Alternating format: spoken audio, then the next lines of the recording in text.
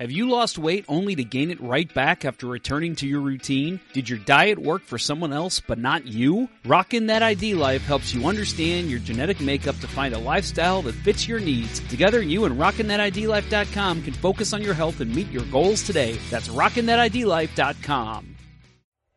Center Ice Brewery is a proud sponsor of Let's Go Blues Radio. Visit centericebrewery.com today to schedule a no-contact curbside pickup or make a reservation in their awesome tap room. That's Center Ice Brewery, located in Midtown St. Louis.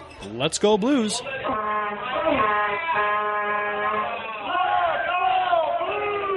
This is Eddie Garcia from the Fox Sports Radio Network and co-host of the Puck Podcast, and you're listening to Let's Go Blues Radio. He's not going to play for us. There's just something about that last name is not going to make the NHL. It seems like a name that is not conducive to play in the NHL. I mean, the most shallow analysis ever. Talking about Tarasenko real quick. There's been talk about a giant chip on his shoulder. You think that chip has gotten bigger now? Can his shoulder handle it, though? I guess that's really the question.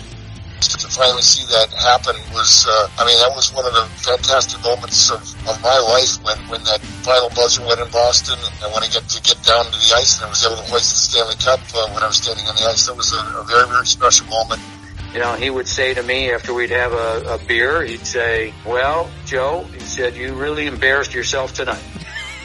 That was Dan, and I said, okay. We'll see what memories Philip Grubauer has from round 4. Man, I want to punch that guy in the face. Hey, Blues fans. I like to consider myself a friend of the show. This is TSN analyst and former Blues netminder Jamie McLennan, and here's Kurt, Bill, and Jeff on Let's Go Blues Radio. Welcome to Season 10, Episode 12 of Let's Go Blues Radio, where the often imitated, never duplicated, Mariah Carey appreciated, 10-time defending podcast champion, the original St. Louis Blues Hockey Podcast. Special thanks to RockinThatIDLife.com and CenterIceBrewery.com for proudly sponsoring the show. Please check them out. It's Wednesday, December 1st, and we are in the home stretch of 2021 and broadcasting live on YouTube and Facebook. This is franchise episode number 330 all time. To interact with the show, we're on Twitter, Facebook, YouTube, Instagram. Just do a search for us. You will find us. I'm Kurt Price. My co-hosts for the big show are Jeff Ponder and Bill Day. And tonight we're talking St. Louis Blues hockey. And I can tell Jeff, right off the bat, is very proud of his attire. Yes, I am. This was the hat that I broke out last year that I found in my mom's basement, and you guys were like, "I've never seen that before." So I'm pretty sure this was like a one-year availability back in the early 2000s. I've never seen that before. Yes, you have. You lie. For those that are on the podcast, it is a Blues Santa hat, but it's not the one that you see everybody wear. It's completely different. It's much warmer, which I like. Man, this time of year with how the weather's been, it is not comfortable to wear. I have a very warm and nice 2006 St. Louis Cardinals World Series champion Santa hats. It's very fluffy, very warm, very nice. Looks expensive. It's a nice one, not a cheap one. Yeah. But and I every year I'm like, I'm getting a Blues one. I never do, and I think this year should be the year. I need to go after the show. I might go on and get one somewhere and have one. I've always wanted one. We'll sit and wait. Go ahead and do whatever you want. Bill and I will wait for the show. Yeah. Bill, let's talk about beer or something. Black Friday. Yeah, good. How much did you spend, Jeffrey? Oh, Jesus. Black Friday, Cyber Monday. So, okay, I'll tell the quick backstory here. I probably spent the most on Black Friday. We'll see, maybe Curtin. Oh, I don't know about that. Well, I know what you bought. I don't know how much it was, but I may rival you. Now we're counting Black Friday and Cyber Monday, the whole weekend Monday thing. I get good deal. You get good deal. I get good deal. But you love you long time. Me love you long time. You get good deal. No. So we. You sound like a guy selling silver on the beach in Mexico. Yeah. Well, Give you a good price. Give you a good price. Mexico. So I actually ended up telling my wife years ago, one day, that is my life goal, is I'm going to own a hot tub, which is, kind of a joke, but kind of serious. Like, one day, I'm definitely going to own one. Well, it was just on Thanksgiving. We were sitting at her parents' house, and she goes, Jeff, there's a hot tub on sale at Walmart. It's online only, and it's only $300. It's one of those blow-up ones, but like, she read the reviews, and like people that have like own like actual hot tubs are like, this is better than my real hot tub. It's much easier to maintain, and it's just it's perfect. So I just was like, aha, funny. And she's like, no, seriously, we should do it. I told her no, and I said, all right, I'm going to sleep on it. We slept. We got up in the morning, and I still was like, no, I slept on it. Absolutely not. Who says we no go to a hot Walmart? tub? I just don't want to spend the money, you know? Like, we don't need it. That's not necessary. So we go to Walmart, and there it Toothpaste is. isn't necessary either, but people buy it. Oh, you know? toothpaste is very necessary. Yeah, you don't need it. You know how important teeth are to me. You can use the brush by itself. It works. It will, you know. You just want the cosmetic white teeth. I guess, yeah. So we see it in the corner of the store, and my wife just goes nuts. She goes, Jeff, there it is. And I'd start doing the hem hawing around. I'm going, all right, it's right here. Let's get it. There was only like 5 of them.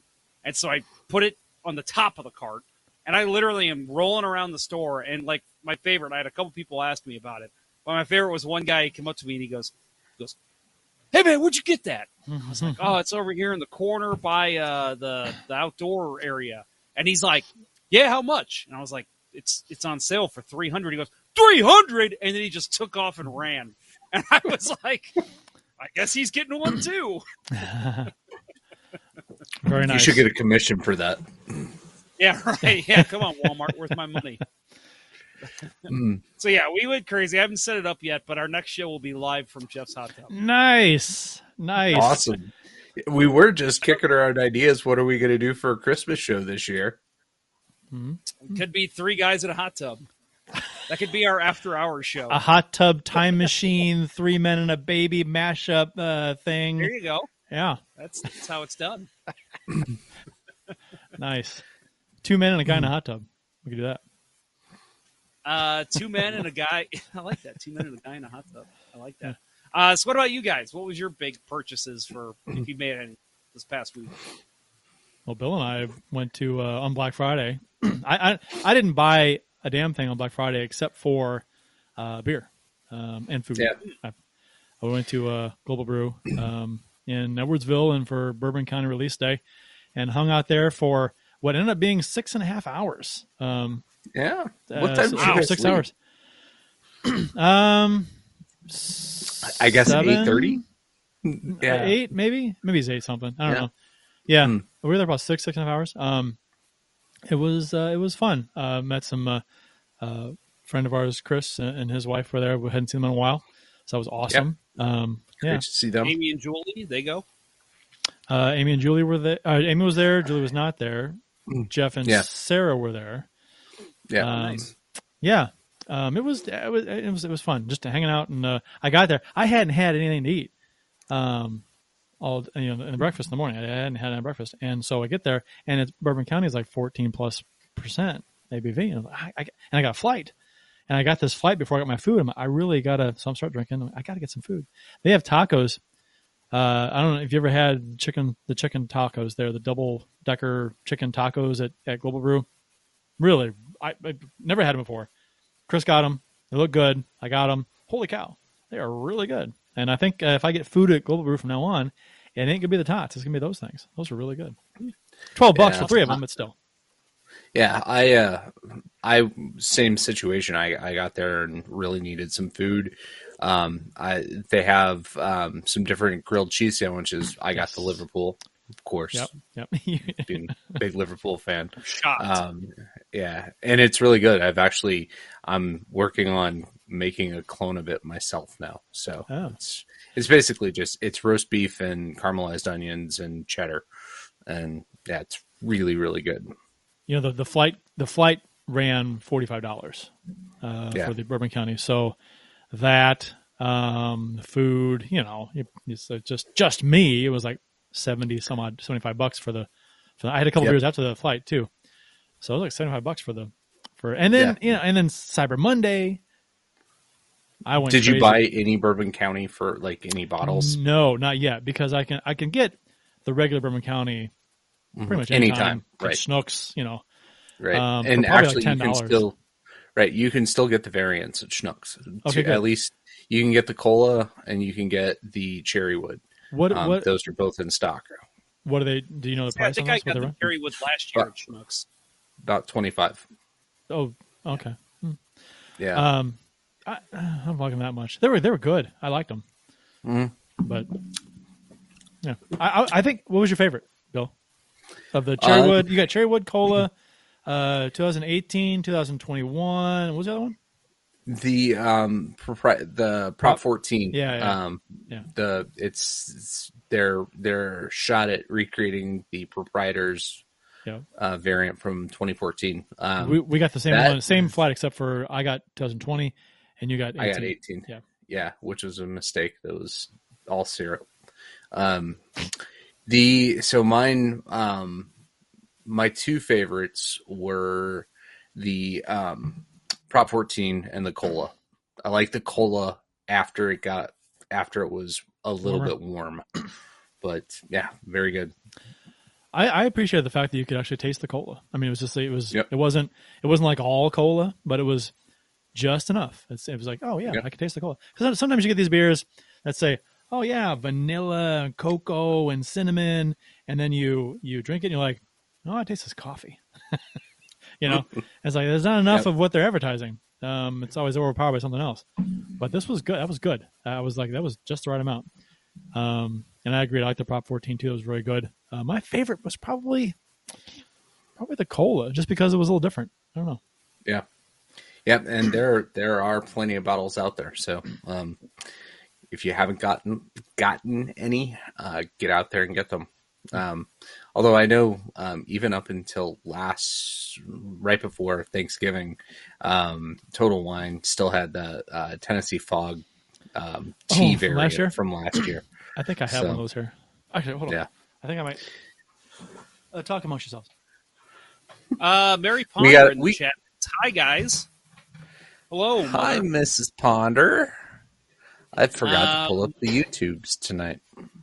That's all right. I'm on top of it. Don't you worry. More that girl says you lost me at Mariah Carey, which that's when Kurt lost me too. So you're not alone. Yeah, it's Amy, and she is not a Mariah Carey fan. Unfortunately, she's Christmas. Come on. Yeah, she is Christmas. She is. She just released another album, I think, last year that was all Christmas songs. Here you go, Bill. So, you see that? It's all washed out? Yeah, it's all washed out. Yeah. This is the Kentucky Fog. Yeah. Kentucky Fog. Nice. I always get the state mixed up. We see Tennessee Fog? Yeah. Oh, politically the same, but it's... Tennessee Fog sounds way cooler than Kentucky, so I'm with you, Bill. It does. Yeah, it is a very distinct Earl Grey tea taste, and I'm not a big fan of Earl Grey tea. Guys, we have Crappy Goalie in the building. He says, "What's up, boys? What's up?" Hey, Jason. And Darren Grice in the YouTube chat says, "Bell's Too Hearted equals flex. Let's see. I'm trying to read the emojis here. Championship, gold medal, gold star." Yeah, okay. I think I nailed it. It's tough to go wrong with Bell's Too Hearted. So, no. But so back to the topic at hand, as we took a hard beer turn there. Right. So Black Friday and Cyber Monday. What was your? Did you have a big dent that you made? I had a few of them. I didn't. Black Friday was nothing except going out with you guys. But Monday, Cyber Monday, I bought. Well, I've been for the past couple of years. I've been wanting to rewire the house for Ethernet. It's been all wireless. There's no Ethernet jacks in the house, so I'm going to rewire the whole house. I bought everything for that. And I also bought a mesh router system for the house. So and some other things. So I spent You could. I probably could have bought a little over 2 of Jeff's hot tubs. Oh, we bought way more than that on Black Friday. Well, there you go. See, then you may win. But I probably spent We're well over $1,000. Oh, spent on Black Friday and Cyber Monday. I wasn't that. I was a few hundred, at least a few hundred shy of that. If anybody would like to fund me for the next couple of weeks till I get paid, I will give you a free dip in the hot tub. Yeah. Look at you, crappy goalie. You know where I live. I do have one gift that at this point has probably eclipsed what you guys have together. What'd you get me, Bill?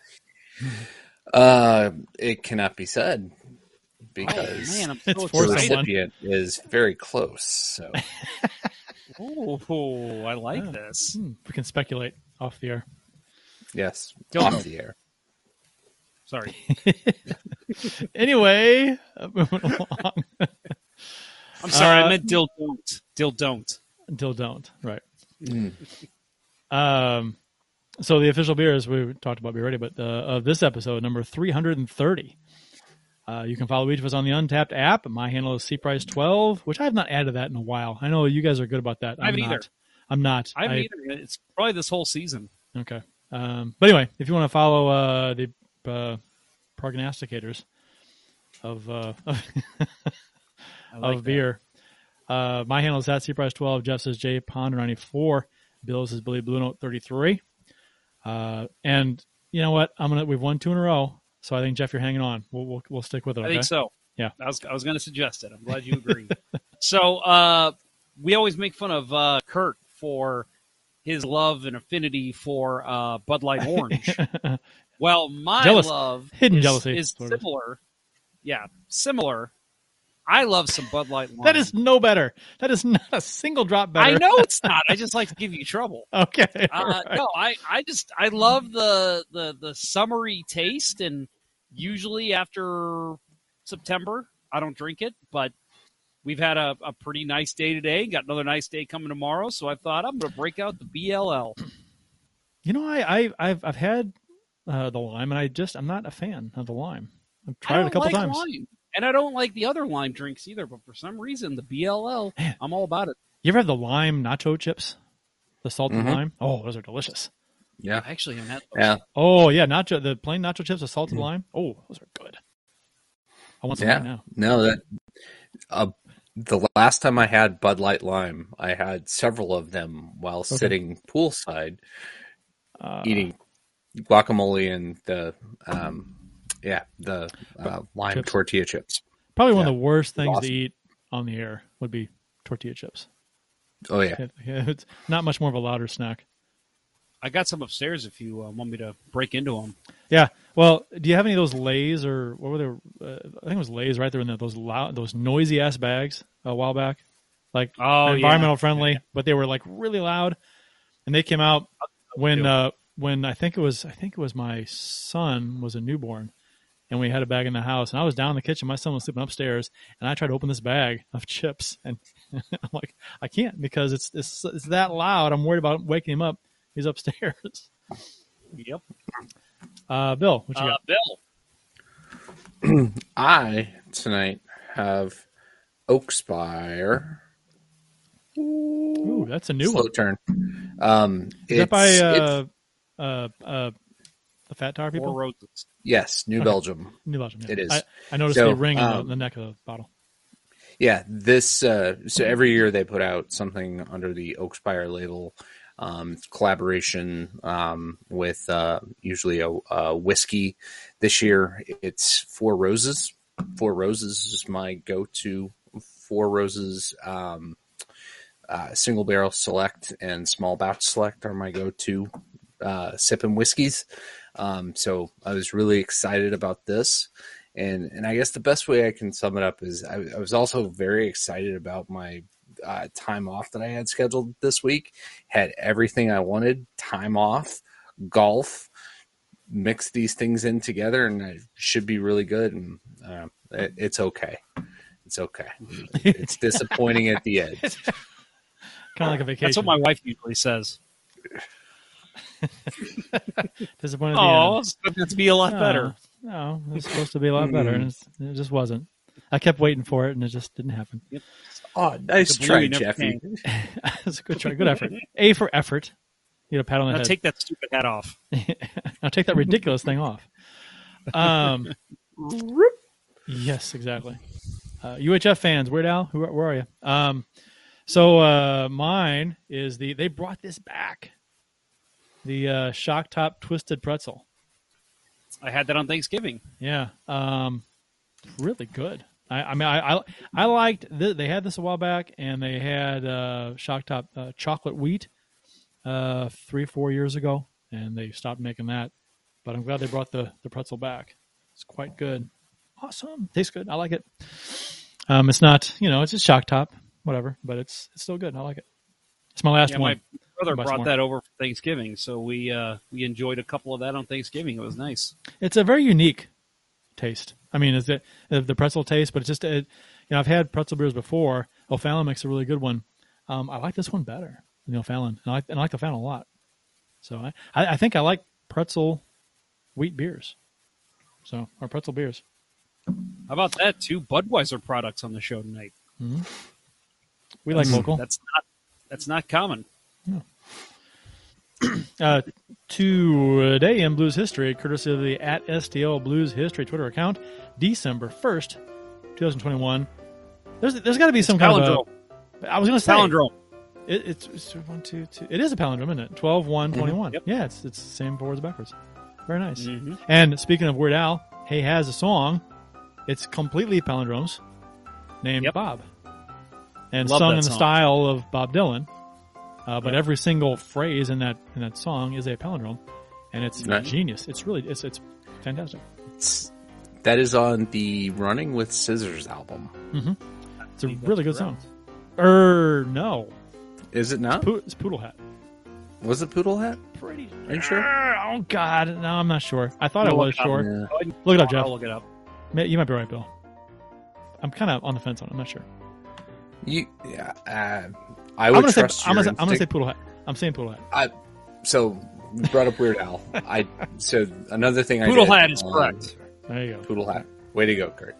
So, on the subject of Weird Al, one of the other things I did go to Trusty Chords in Edwardsville for Black Friday Record Store Day release, and there was a Weird Al offering this time. UHF? It's it's Beat on the Brat, a parody of Beat on the Brat from the Ramones. It's a 12-inch record. I think there are multiple versions of the song, but have not popped it open, but saw it, picked it up. Huh. I have his UHF LP somewhere, and I have one of his other 45s. I can't remember which one it was. Yeah, I have Dare to Be Stupid and 3D in my vinyl collection. So very nice. From my youth. Mine is N3D too. My LP. I have the same one. Okay. Nice. December 1st, 2021, the palindrome date. December 1st, 1964. It was the grand opening of the all-new Winterland, which was St. Louis's only indoor ice skating rink at the time. This was the original practice home of the St. Louis Blues, and he included a nice little flyer there of the grand opening of the Winterland. And there are pictures online you can find of this. It no longer stands today. Obviously, it was a long time ago, but yeah, pretty cool. Yep, this was St. Charles Rock Road, so out in Bridgeton area. Weird, that was our only indoor ice skating rink. Yeah, and that was and it wasn't like 1867. It was this is 1964. So it wasn't that long ago. Mm-hmm. I mean, I guess it was. It's almost 60 years ago. Yeah, I love the little detail. Skates for sale. In our beautiful skate shop or sports shop, you may rent skates if you wish. And they had no pressure to buy, but we sell these things. must have been a Canadian that was running the shop, because that's very kind of the way they worded that. In our very polite. Mm-hmm. Very polite. You may rent skates if you wish. I guess that's a nice way of saying if you have them, bring them. If you have some, bring them. Right. So.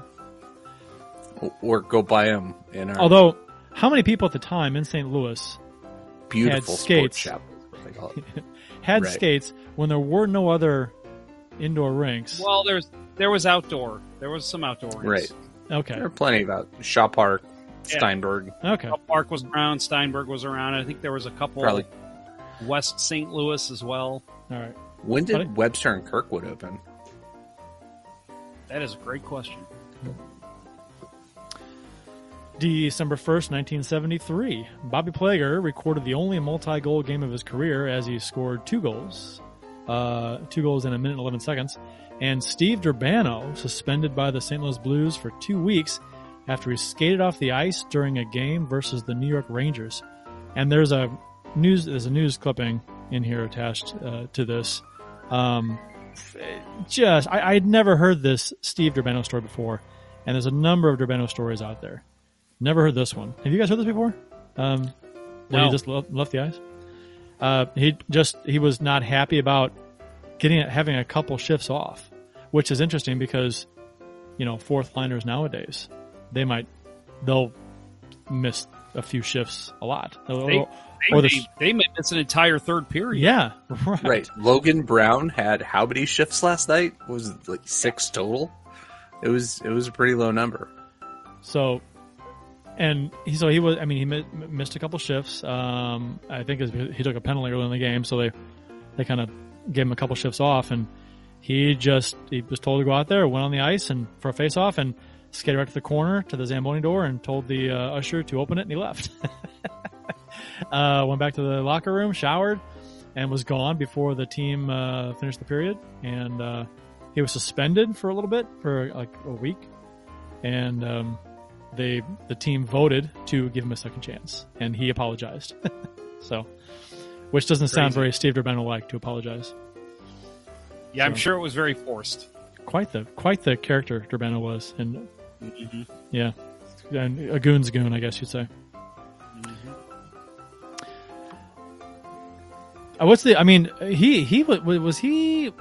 he found? Didn't he go into the crowd once or do something like that? I'm sure he did. There's plenty. You can look up Steve Durbano and find plenty of stories about that guy. Yeah. He was a little bit of a nut job. He was a Rangers And too, was he? yeah, he played multiple places. One of my favorite episodes when Tyler and Tim were still doing Beyond Checkerdome. They had a really, really good. I think it was an entire show that was dedicated to him. It was pretty funny. So Then they may have covered. Go to the the archives and find that one. Yeah. What's up? They may have covered the story if they do an entire show. They may have. Yep, I mean it's out there. Well, apparently. We'll get into the Blues beating the Lightning last night, 4-3. Or if you're listening to the show on Thursday, they beat them on Tuesday. So, And if you're listening to the show on Friday, they beat him 3 days ago. right. So Tuesday happened on Tuesday, the last day, November 30th. But we'll get to that after this word from ID Life.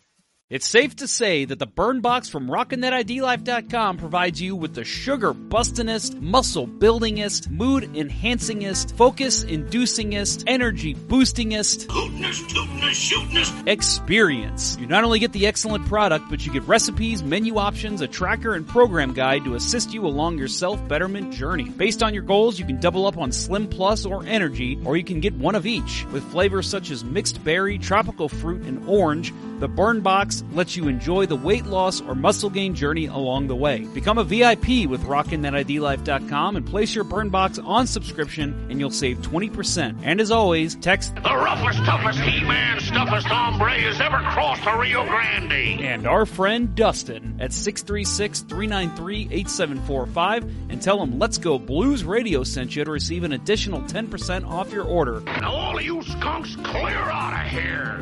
and go over to rockinthatidlife.com. There's something about that ad, Jeff, that makes you sound like you're from the Wild West a little bit, like you're playing into it. And our friend Dustin. That's kind of where I was going with it. It sounds like it came across. It sounds like you're doing a leather boots commercial for Chuck's Boots or something. Maybe we'll have Chuck's Boots as a sponsor, and they'll hear that and be like, "Well, we got to hire this guy." Sure. I mean, he sounds the part. So, well done. We got a ton of great comments here from our listeners. First of all, I mentioned to Jason that he needs to fund me since I bought the hot tub, and I said he could take a dip in it. He says, "I don't think I'll get in your hot tub without the proper vaccinations beforehand, Jeff." I offer those vaccinations at my house, so you can come over. I'll stick you, and we'll take care of it before. So don't worry. Why do I get the feeling that if Jeff were to have a hot tub party at his house, and I were to get in the hot tub, there'd be this like slimy film on the inside of this hot tub. Completely possible. Yep. Also, we'll have a upside down pineapple sitting on the front porch as well. Brian Roberts, Bud Light Lime is the perfect one-drink beer. One big drink is good, then the second is 10 times worse. Pepsi is the king of one-drink drinks. So he's got some hot takes. Yeah, hot takes. So he's kind of anti Bud Light Lime and anti Pepsi. Yeah. So Darren Grice says the beer responsible for starting my craft journey was Perennial Abraxas, only available in the winter months. And Bill responded and says he has some in his beer cabinet right now. Yep. How's that? Last year's. Is that beer cooler set up, Bill? No. Oh no. That my plans were hijacked over the weekend by all the Christmas stuff coming out. Right. So yeah, my man cave space is overrun with Christmas containers right now. It's driving me nuts. Do you see the Theo comment, Jeff? You can read that one? Yeah, I was going to say, I actually think I'm going to give Theo our comment of the show just for being on top of it. Kirkwood opened in 1967. Well, I was thinking. I was thinking one before that one. Gindling? Yeah. Yeah, that one's good too, but I thought that was a relevant, very quick to respond with the question we had. But yeah, he also added he's enjoying some I don't even know how to say that. Gindling. Guinness with Yingling. Yingling. I didn't know that was a thing. Apparently it is. I assume you could do Guinness and Budweiser. It's almost the same thing. It's got to be like a black and tan if you pour it right. Theo, on top of it again, just adds too, Webster Ice Arena opened in 1983. So, man, he is just laying out the knowledge for us. He sounds like that guy I used to work with a long time ago when I was a waiter at the Oaks Lodge in Belleville. I had a question before the internet, and I was in high school, and I went to work, and I was like, man, who sings that song? And they go, and it's Gary Glitter. Greg Glitter. And I was like, how the hell did you know that? And he the next day at work, he brought in a newspaper clipping that he had of like written up on Gary Glitter and the Rock and Roll Anthem Part 2. And I'm like, what the? What does your house look like? I thought you were going to say, it was Gary Glitter. Oh, could have been. He did look he was in hiding. Yeah, definitely. Yeah, working as a dishwasher at the Oaks Lodge in Belleville. Did he say he was? Right. Did he say that he was in a tape trading society with Gary Glitter? Yeah, right. Oh goodness. Right.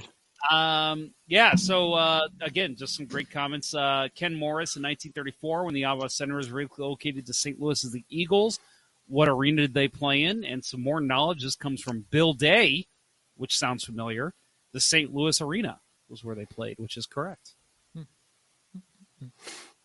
I actually have a St. Louis Eagles hat that I picked up at the Starter store in the mall when they were closing out. I saw there was another store that was closing out, and they had a Spirit of St. Louis jersey, the old basketball team. And I so badly wanted to buy it, but it was a 3XL, and it was like $70. And I was like, if that were my size, I'd probably look at the price and say, it's worth it. You know who did the play-by-play for the 3XL? You know who did the play-by-play for the Spirit of St. Louis's? Or the Spirits of St. Louis? Is it the Spirits of St. Louis or the Spirit of St. Louis's? I think it was the plural there? Of St. Louis. Spirit of St. Louis. It was for just the Spirit of St. Louis. Okay, all right. Right. It was Bill Day. Oh, Bob Costas. Yeah, Bob Costas. Mm-hmm. Little factoid for you. Ken Morris 98% certain. How many rinks in St. Louis now? There certainly is a very good minor hockey program in St. Louis. Seems like every second NHL team has a player from there. Mm-hmm. Yeah, it's rinks have really built up around here. So thank you, Brett Hall. It was heartbreaking. It was heartbreaking a couple of years ago. The Hardee's Iceplex in Chesterfield closed down, and that was for anyone who knows, that was one of the bigger rinks in St. Louis. A lot of players. I know Paul Stastny was with the team when it happened, and he said that's where he grew up playing, so it was very heartbreaking to see. Well, guess what? They went out and they opened the Maryville Ice Center, which is beautiful, and I've skated on. The Centene Plex out in Maryland Heights, which, again, I've skated on, is beautiful. And then, of course, they've got other rinks. The St. Peter's rinks. They've got the Lindenwood Ice Arena out in Wentzville. Brentwood's still kicking. Kirkwood, Webster Groves, Ice Zone, and Bridgeton, which I have a game at tomorrow night. There's rinks all over the place. So yeah, it's really grown here. And with the exception of Webster and Kirkwood, none of those rinks existed. Even the Hardee's Recplex. Like, I played one game when I was playing for SIUE. We played Wash U at the Hardee's Ice Center in Chesterfield. Which it's now Top Golf, so a decent trade. I'll take that trade. And with other arenas being built, I was going to say area. Other arenas popped up, so I'm okay with it now. But yeah, at the time it was so heartbreaking. And on the Chesterfield Falcons played.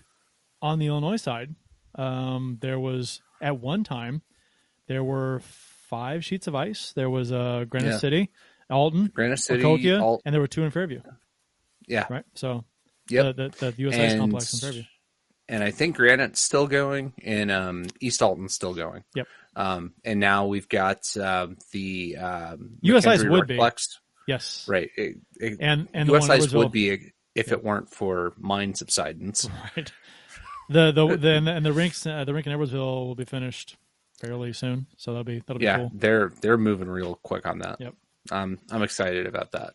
But yeah, growing up, the rinks I remember growing up, we had Cahokia, Granite City, were the 2 rinks on the east side. And then you had Webster, Kirkwood, Afton, the South County Rec Center at Susan Park, Creve Coeur, the Valley Hockey Club played out of North County Rec Center. Off of 367 and Halls Ferry. And that was pretty much it. Clayton for a while had a team that played at Shaw Park, one of the only other outdoor places. But yeah, there weren't a ton of rinks, and most of those are now defunct. So the Blues were coming off some up and down performances against the Blue Jackets, Chicago, Detroit, and the Vegas Knights over the past week. Since Tampa Bay was in town on Tuesday, the Blues have struggled mightily with consistency since their 5-0 start to the season, but they're still in second place in the division with an 11-7-3 record coming into last night's game with a 13 goal differential. So the Blues actually beat the Lightning last night 4-3. It was Brian Elliott versus Jordan Bennington, former Blues goalie Brian Elliott. Former, arguably, best goalie in Blues history, Brian Elliott, if you want to have that discussion. Possibly, maybe. You can make an argument. Outside of Vincent Riendo. Outside of, and Jablonski. Bozak was out due to COVID protocol. No Perron, who was out with an upper body, who had suffered a concussion. Do you guys want to talk about that hit? Yeah, real quick. The Perron hit from McCabe on the Blackhawks on Friday. Yeah. Suspension or no? No, I don't think so. Bill? You have a problem with McCabe hit? Honestly, I have not seen it. That was the one drawback from being at Global Brew. They have yet to adopt a digital strategy that includes ESPN Plus. That's a shame for a lot of bars. That's unfortunately the case. But I did not think this was a bad hit at all. I thought it was just a wrong place at wrong time moment. People on social media were calling for suspensions, and I know Shen went over and fought McCabe, which fine. I don't like that personally. It's a clean hit. I think you don't need to fight someone over a clean hit. It was dirty. It was a hard hit. It wasn't dirty at all. I agree, but I think I have no problem with a team, sending a message saying, "Hey, if you're going to dish out hard hits, clean or not, you may have to pay for it." So, that's the trade-off. And you know what? I love fighting, so I'm not going to really argue my point too much. But I just think I thought it was just a coincidental play. Unfortunately, yes, he got him in the head, but he wasn't targeting him by any means. Well, so I was pretty happy with the NHL not doing any supplemental discipline in McCabe. Yeah, I had no problem with that. It was just sometimes, I said this before on the show, sometimes guys get hurt. Hockey is a rough sport, and sometimes guys get hurt on plays that are not dirty or suspendable. So that's just the way it is. One of my best friends that I've been playing with since I was 15 just literally announced today that he wasn't going to play anymore. Told all of his teams, "Hey, I'm not playing anymore. I'm done." Because in our last game, he was just skating back, skates clipped with another guy, completely coincidental play, banged his head on the ice, got a concussion. Guys just get hurt playing sports. That's just going to happen. So, unfortunately, I just think this is one of those situations. Darren Grice says, "I can't stand scrums for clean hits." Yeah. I get it. Yeah, I get it. I get that angle. But I think, like I said before, I think if a team is gonna hit hard, which is great, I love hard hits. Don't get me wrong, but I don't have a problem with a player sticking up for their teammate who got hit hard. I mean, it's now if it's a mediocre hit, that's a different story. But make it a solid hit. That you're last up night. Barbashev rocked a dude behind the net. I can't remember who it was. Jan Ruda. So you've had it was a completely clean hit. Would you have had a problem, Kurt, if one of the Blue Jackets, the Lightning would have come up and tried to fight him? No, I mean, if they do, then they get a penalty for instigating and you go on the power play. But so a team has to kind of decide if that's the trade-off they want to make too. You may get you may have to go on the penalty kill after that too. Right. And I think that's kind of a good example of a team knowing that was just a clean hit. It's part of the game. Ruda got right up and back into the play. He got rocked. There's no reason, to try to force something there and drop the gloves. In that situation, I was very happy that nothing happened in retaliation. Neil, go ahead. Oh, I was going to say, Matt Harris just asked in the YouTube chat, did you all already talk about the Blue Jackets game? We're not really planning on talking too much because, we've got another game to talk about here. But I'll just say real quick, I was there. I know, Matt, you were there. I think you said that was your first game. So please let us know how your experience was in the chat there. And I'll say I'll apologize. We didn't get to meet up. I had a situation. You guys are going to laugh at me. I forgot my COVID vaccine card. Do you not have a picture of it in your phone? I do not. I don't. I'm an idiot. I do now. The minute I got home, that was the first thing I did was take a picture of it and put it in my phone. A shortcut to the picture on my desk on my home screen on my phone. That's a good idea. I click on it and it pops up. Yeah, I don't want to. Yeah. So we're in the car and I'm walking in, and we get out of the car and I thought, oh Jesus Christ, I forgot my card. So I walked up, and luckily the guy was like, hey, we've got a rapid COVID test station. It's on the other side of Stiefel. If you guys know where the media entrance is for Enterprise, it was real close to that. Let me guess. Oh, yeah, I know where it is. I used to be in the media. We're fine. Oh, yeah. I was like, don't worry. Hey, you recognize me? Jeff Ponder used to be in the media. No, I was like, oh, great. And I went over, and we did miss the first 10 minutes of the game. Unfortunate. But the process took about 35 to 40 minutes total. Wasn't a big deal. It was, if you're there early enough, it's really not a problem. But so it's nice to know that's there in case that ever happens to you guys. But I've got like 8 more games I'm going to this year. So I will make sure that does not happen again. So the reason I say that is because I was supposed to meet up with Matt, and I think Austin Lynch wanted to meet up. By the time we got there and we were frustrated, we just wanted to sit in our seats and watch the game. So I apologize for missing out on meeting with some of you. Hey, pro tip: do the check-in. They allow you to check in beforehand, scan your COVID card, upload it, and all you have to do is show that you did that, and you get right in. Nice. I did that for the home opener. Yeah, I did that for the home opener and did that. We went to the Jason Isbell show at Stiefel last night, and did the same thing, and seamless. You just show like your phone pulls up saying that you did it? Right. You get a text after you do it, after you upload it. It's all AI initiated. Okay. You get a text, and all you have to do is show like the link from the, pull up the link that's in the text, show it to them, go right in. Question: wouldn't that be an extra step then to take if you've already gotten? If you have the picture on your phone, of the card, as opposed to he's saying that way you don't have to worry about bringing your card with you. I'm saying show them. Hey, I'm done. You don't have to worry about your card, and they're as soon as they see that, they're like, go through. Okay. Well, I know that beats bringing the card. I get it, but you could have the picture of your card on your phone too. That would work as well. So yeah, once they see that, they don't even try to inspect it all that much. Which I think that's kind of the goal is. Yeah, but and it's probably an easy way around. Get somebody else to give you a picture of their card, but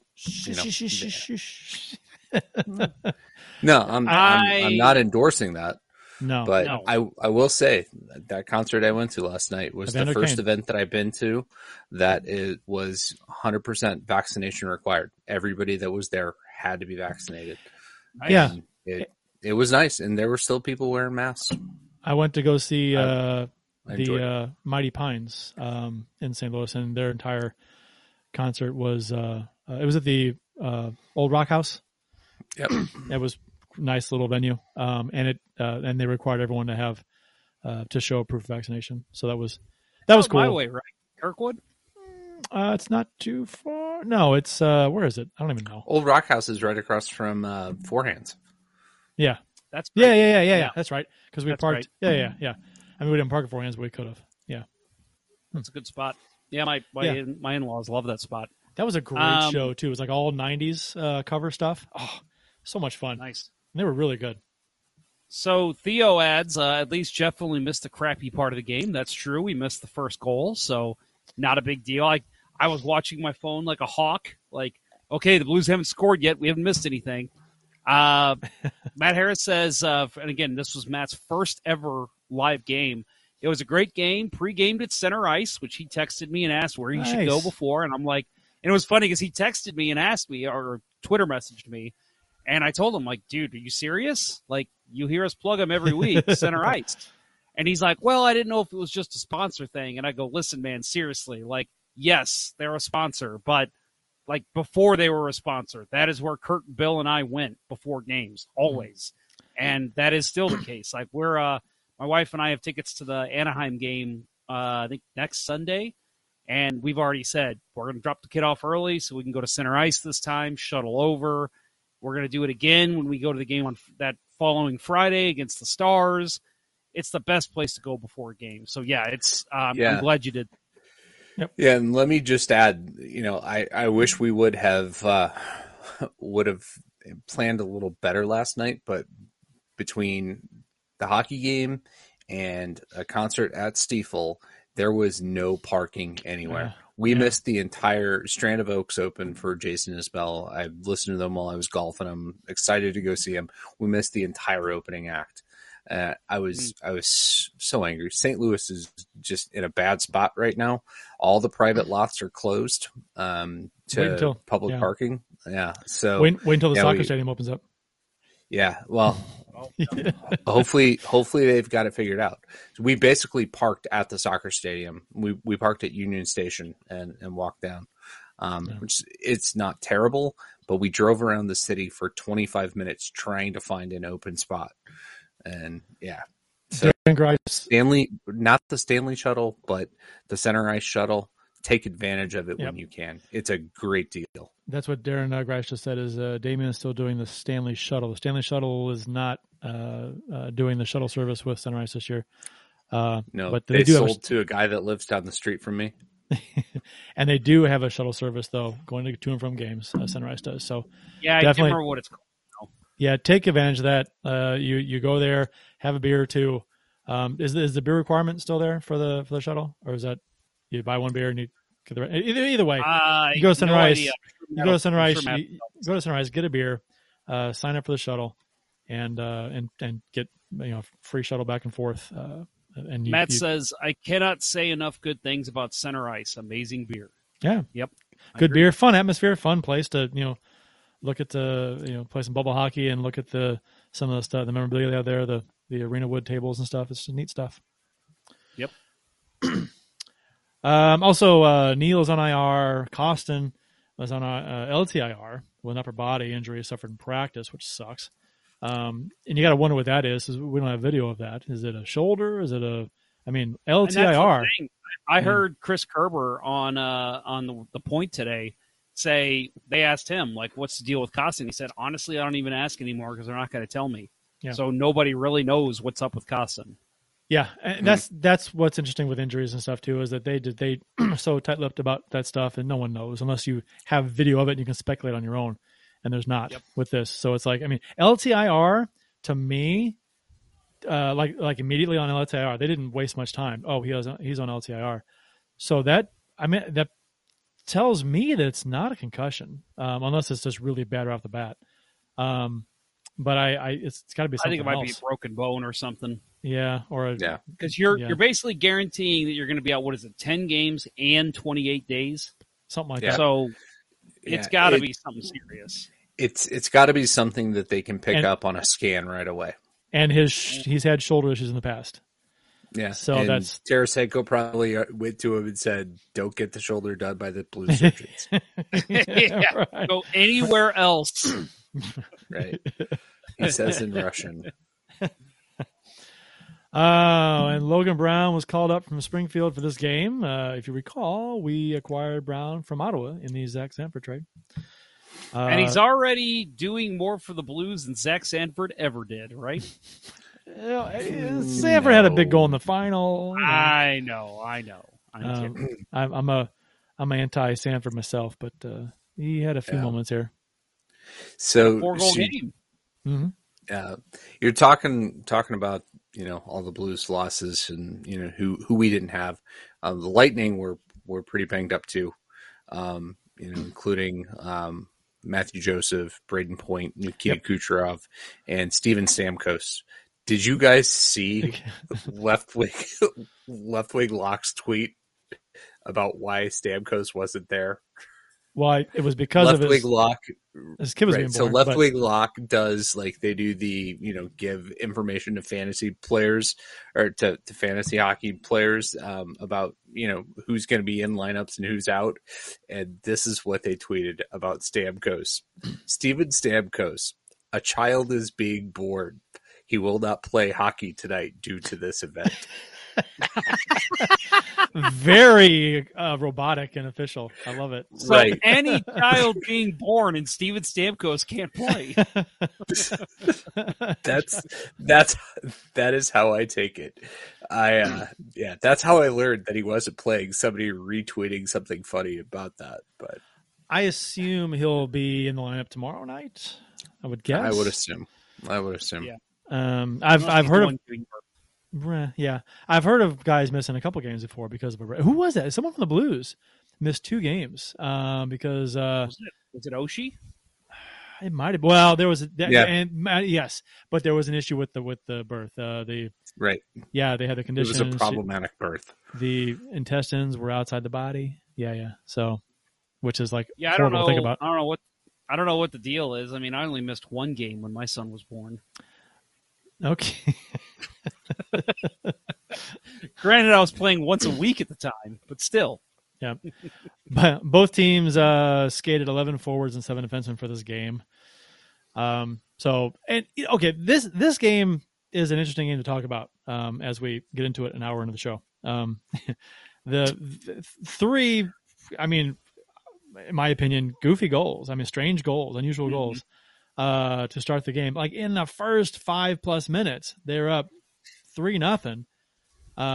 First one 2 minutes in, scramble on both sides of the net. Anthony Cirelli scored after a headman shot, deflected. This headman shot was going way wide. Hits a body in front and changes direction 90 degrees and then goes off the post. And Bennington's already reacting to the initial shot. He's way out, he's way off the goalpost and comes down and then basically Cirelli just tapped it in. So strange, unusual, unfortunate goal. A lot of bounces leading up to that. It wasn't just like the last scrambles play there. It was the scramble just kept. It was one of those things where you see it like late in games where there's just a constant scramble in front of the net. Yep. This was, like you said, 2 minutes into the game, and we're already seeing something like this. The Blues could not get their sticks on the puck. Yep. Bennington couldn't get it covered, and you thought he had it there at the end, but then Cirelli just found a way to stick it in there and found the loose puck. It was a mad scramble, and it was really interesting to watch. And you're pissed as a Blues fan to watch that puck go in the net, but at the same time, you're thinking, what the fuck else could the goalie have done there? No, I mean, it's just it was like nobody could recover from the puck fluttering up in the air. Right, they lost track of it at that point, and we're just seconds behind. Tampa was all over it, and just Cirelli. The Blues were definitely to give, I guess, Tampa some credit, and to give some non-credit to the Blues. They were reacting on that play. They were not. It was all reactions from the Blues, whereas I think the Lightning were sniffing around the net and were just we're going to get the goal here. Whereas the Blues were.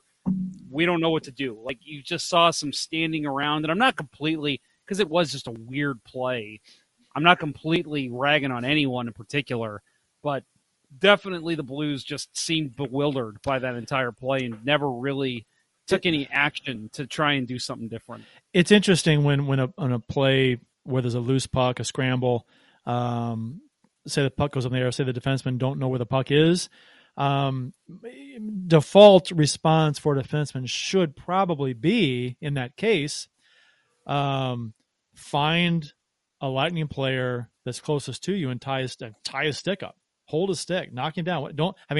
Wherever that puck is, make sure the guy closest to you doesn't get it.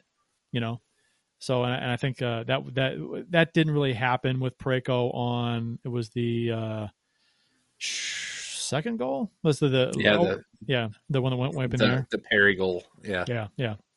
So, a little over 3 minutes after the first goal went in, everyone's favorite asshole, Corey Perry, scores after a shot was going well wide, 90 degree. Like I talked about already.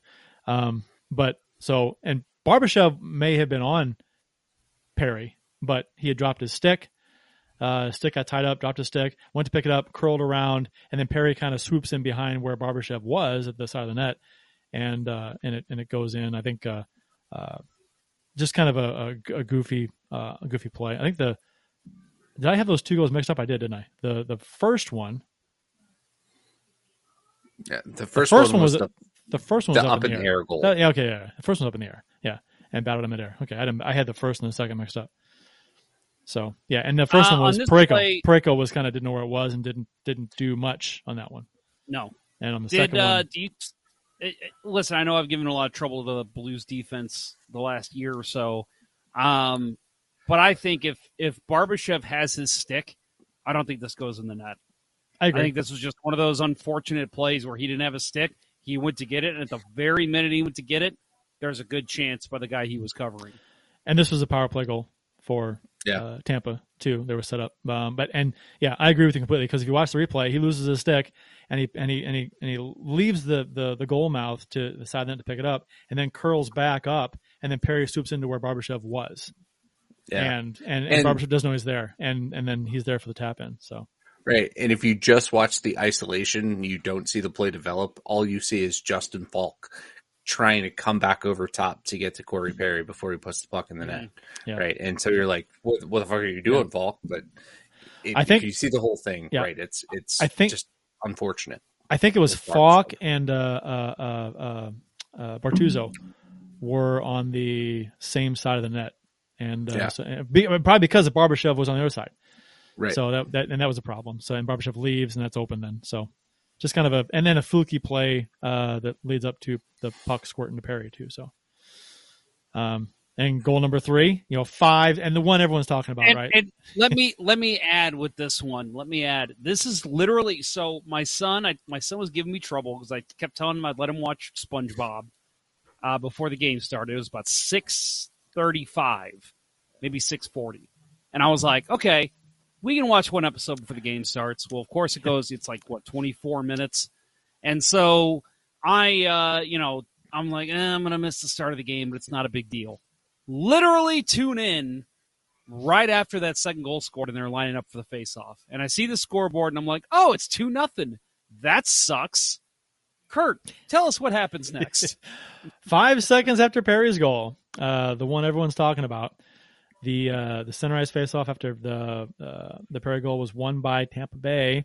Eric Cernak dumps the puck into the blue zone from the red line right after the faceoff win, takes a goofy hop off the glass in the corner, right before the corner, and Bennington doesn't pick it up, loses it in the crowd, and it just bounces just perfectly right between his pads and in. I don't think he saw this puck until right before it went in. I think he saw it. I think he may have heard the puck hit the ice and then probably found it right when it was going through his legs. Well, if you watch his head, you can tell he's waiting for it to rim around the boards. Oh, yeah. Well, like as you would, right? And actually, I thought, and maybe Bill thinks differently as a goalie, but I thought Bennington was perfectly fine. And I mean, he's against the post. He's not like cheating. He's not leaving. There's a gap between his pads, but what do you want him to do? I mean, you can't. How do you anticipate that kind of a thing? If his pads are together and the puck beats him far post on that play, then it's bad luck. I mean, come on. So it is. It's a complete fluke. Like if you try to say that Bennington was ill positioned, or which people have. Right. Oh yeah. It's absurd. It's an awful goal. No goalie wants to give up that goal. Right. I remember a game when I was a squirt playing against Webster, and they dumped the puck in. It was a home game for us. They dumped the puck in, and my mind's not in the game yet. It's early. They dumped it, kicks off the end boards, and I turned around, like pivot from my left skate to my right skate in a half circle and kicked the puck into my own net because of the carom off the boards. And it's like, my head was not in this, in that play. In this case with Bennington, he's expecting that puck to go hard around the end boards.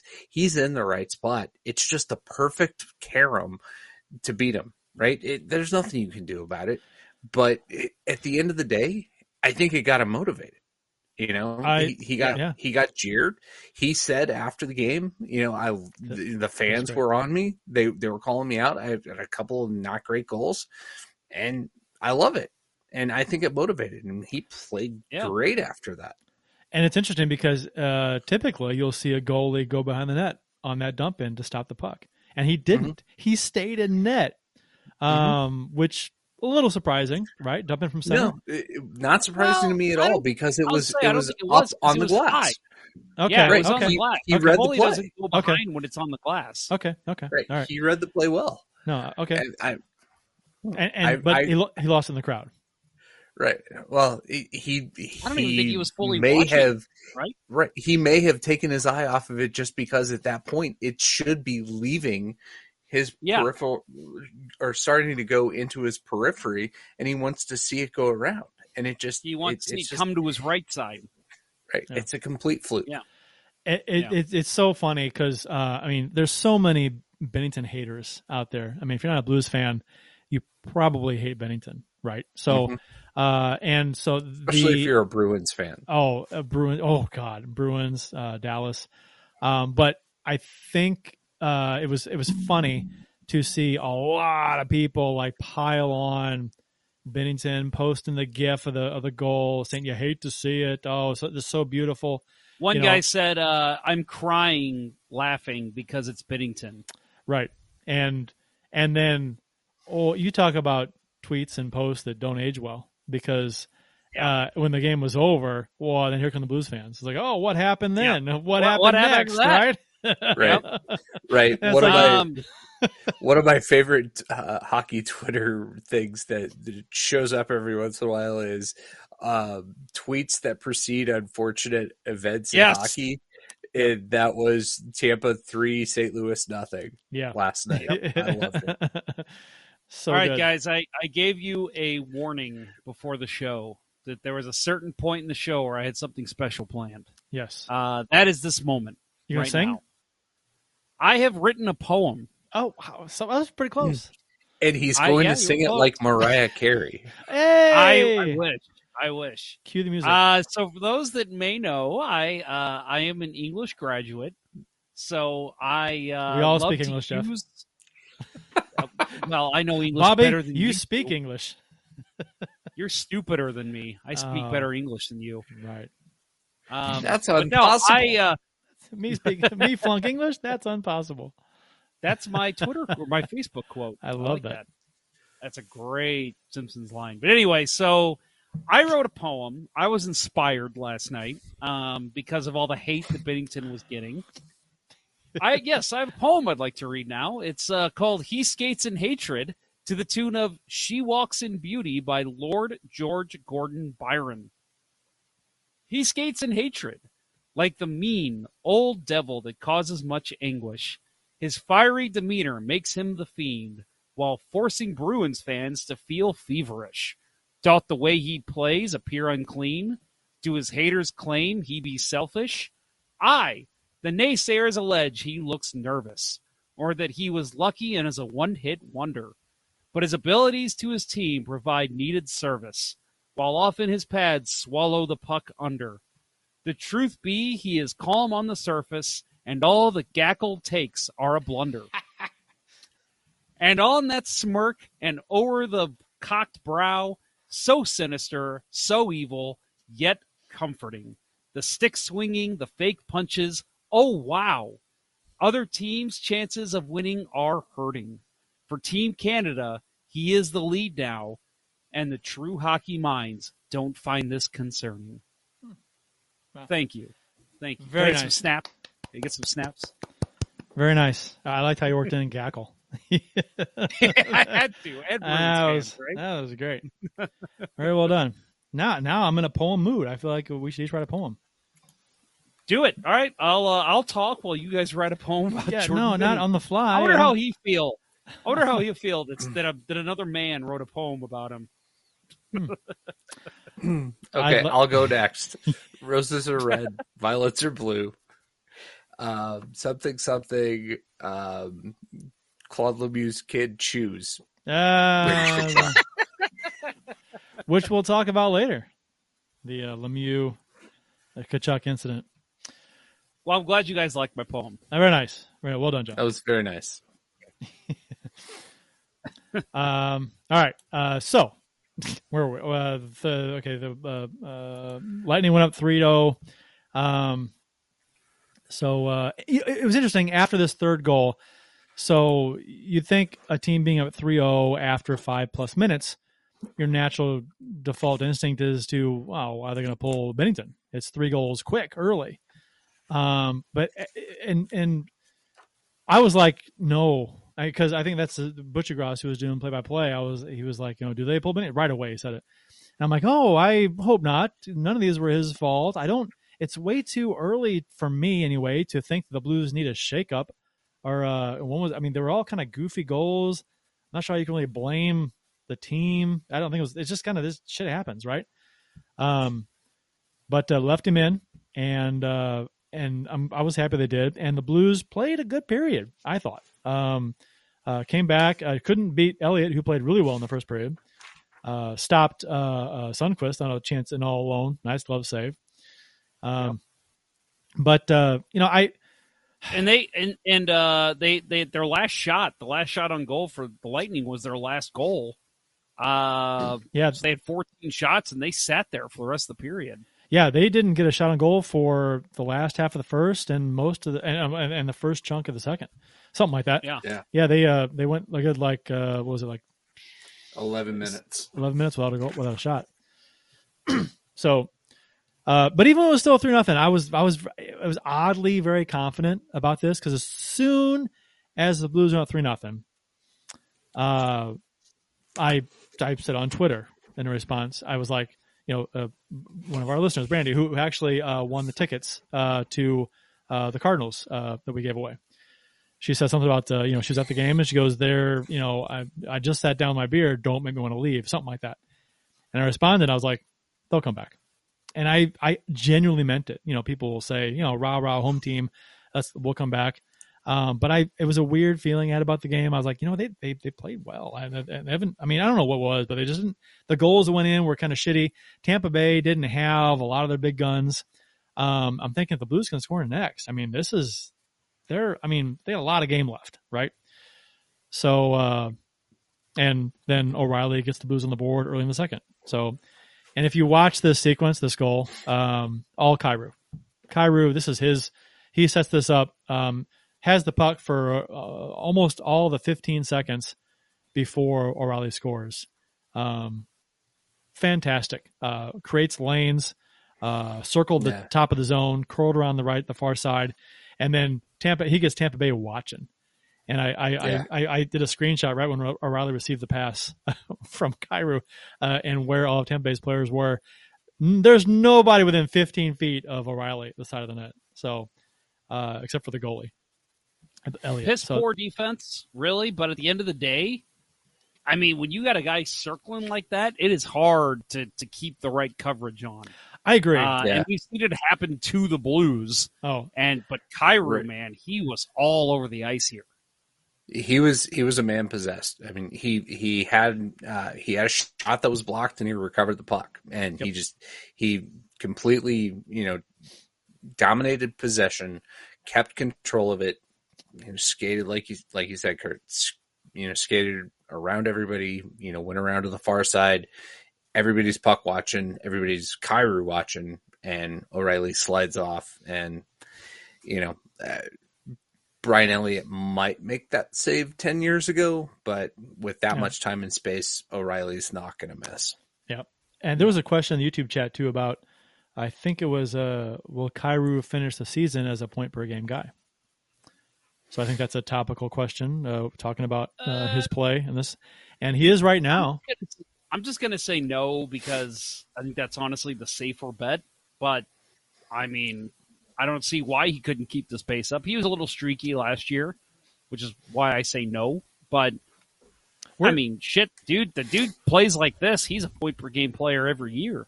He looked great, and he was streaky last year, I agree. But there's something different about – he's more consistent this year. So I like that about his game. Yeah, definitely much more consistent in the offensive zone.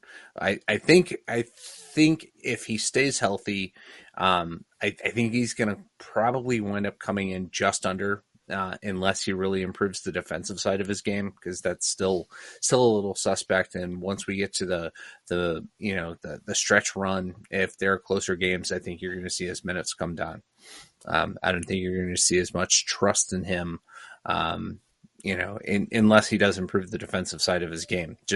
As long as, Berube's still coach. And if Berube's not coach, we all expect that it's going to be Ken Hitchcock. And if that's the point, he's probably going to get benched. So, he'll be on. He's not going to get benched. He's sent to Springfield. Yeah, true. True. Play Neil.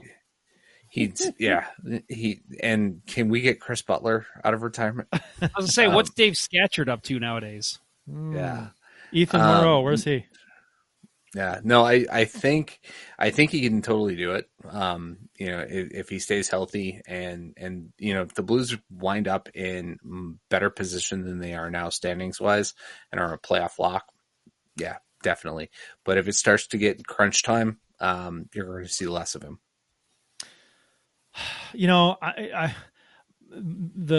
My brain is saying no, don't say this, but I think just for fun, I'll say sure. He's a point a game guy. I mean, it's a bit of a homer, wishful thinking kind of a thing, because he hasn't had that big slump yet, and you expect it to come at some point.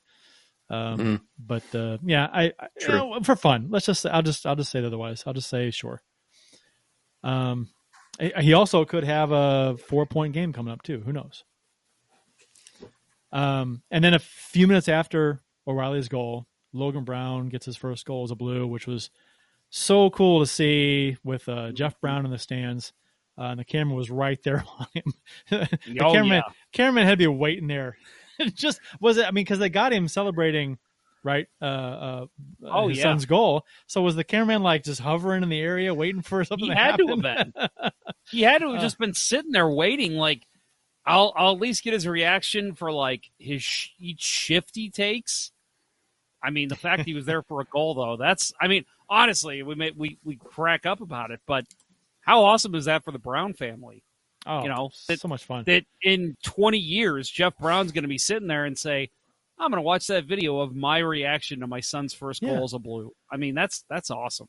It's just fun to. I mean, it's just he's smiling ear to ear, right, and high fiving people around him and stuff. They're just cool, I mean, it's just neat. Yep. I mean, he's had goals in the NHL before, but with Ottawa, but not a ton, but some. And then, but to get one with St. Louis, when his dad was there in the stands, just cool, right? And it looked like Jeff was like 3 rows off the ice. He was right there. Yeah, he was right there. Which is awesome because he wasn't sitting in the alumni box. He was actually down in the crowd watching the game, which is great. Yeah. Sometimes that's better. I mean, sometimes you want to be around the crowd, down by the ice. Don't get me wrong. Being up in a box, a luxury box, is fun. I've done it a couple times. It's neat to sit up there. But man, it just being in shoulder to shoulder with the crowd down there, there's an atmosphere. It's like a buzz. It's better. Yeah, especially that close. Right? Yeah. So so the goal itself, right? It's kind of a little bit embarrassing. I'm sure he's what was your first goal with the Blues like? I shot and fell down at the same time and it went in. Screenshot. But honestly, Sundqvist and this will go into what we talk about in a little bit. The AJ Maletzko calls this out right away. Right, Sundqvist drives the net and takes the stick of the defenseman away. Yep. Right. Yep. And gave Brown the lane, and he hit the spot. Took the stick away. Fell down. And certain screen. I mean, the shot goes over the defender's skate and under his glove as he tries to block it. There's no way Elliott, can see that until it's past him, and then it might be too late. It's a wrist shot near post. It's shot just inside the top of the circle, so it's not real close. So you want to say, soft goal against Elliott, but at the same time, it's a screen. So, it's tough on him. Tough goal to tough shot to face. But anyway, regardless, it counts. Right. So little bit of chatter here in the YouTube chat. First of all, talking about Jeff Brown. Brian Roberts says he looked like he was 5 or so vodka sodas down.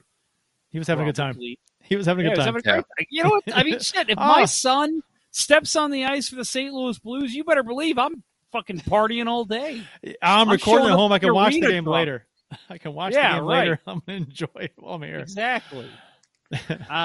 Ken Morris says, and actually there's a couple comments here about Kyrou in our chat about is he a point per game player. The obvious answer, this is from Darren Grice, the obvious answer is that Kyrou won't finish a point per game, but if you've been watching, the dude is on another level compared to other NHLers. Theo says Kyrou was streaky last season, but got moved up and down the lineup. This season, consistent first line minutes matter. Even with movement last season, Kyrou had better points per minutes played, or I'm guessing he's saying played, than Shen. And Darren Grice also says Kyrou's points haven't been lucky bounces. It's been because of chances created. And it's true. And just to give some compliments to Theo. Theo's been a listener to the show for a while. You see him every now and then in the chat. Theo's a good guy to talk hockey with.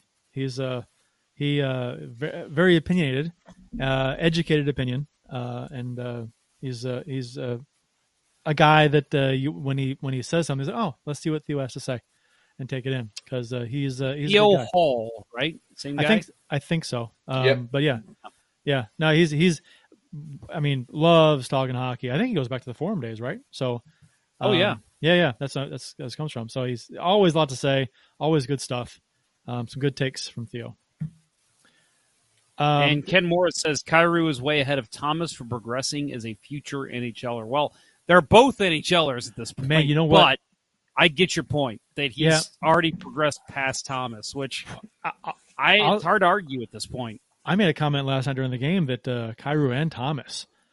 I mean, there are some uber talented guys in the NHL, some of your elite players, right, that are just a blast to watch. But these two guys, I mean, they're up there as far as like being just a blast to watch on the ice, and the skill and the creativity. You know, there are a lot of skilled players in the NHL, but a lot of them don't try and pull off the moves that these guys do in a game, and these guys pull them off.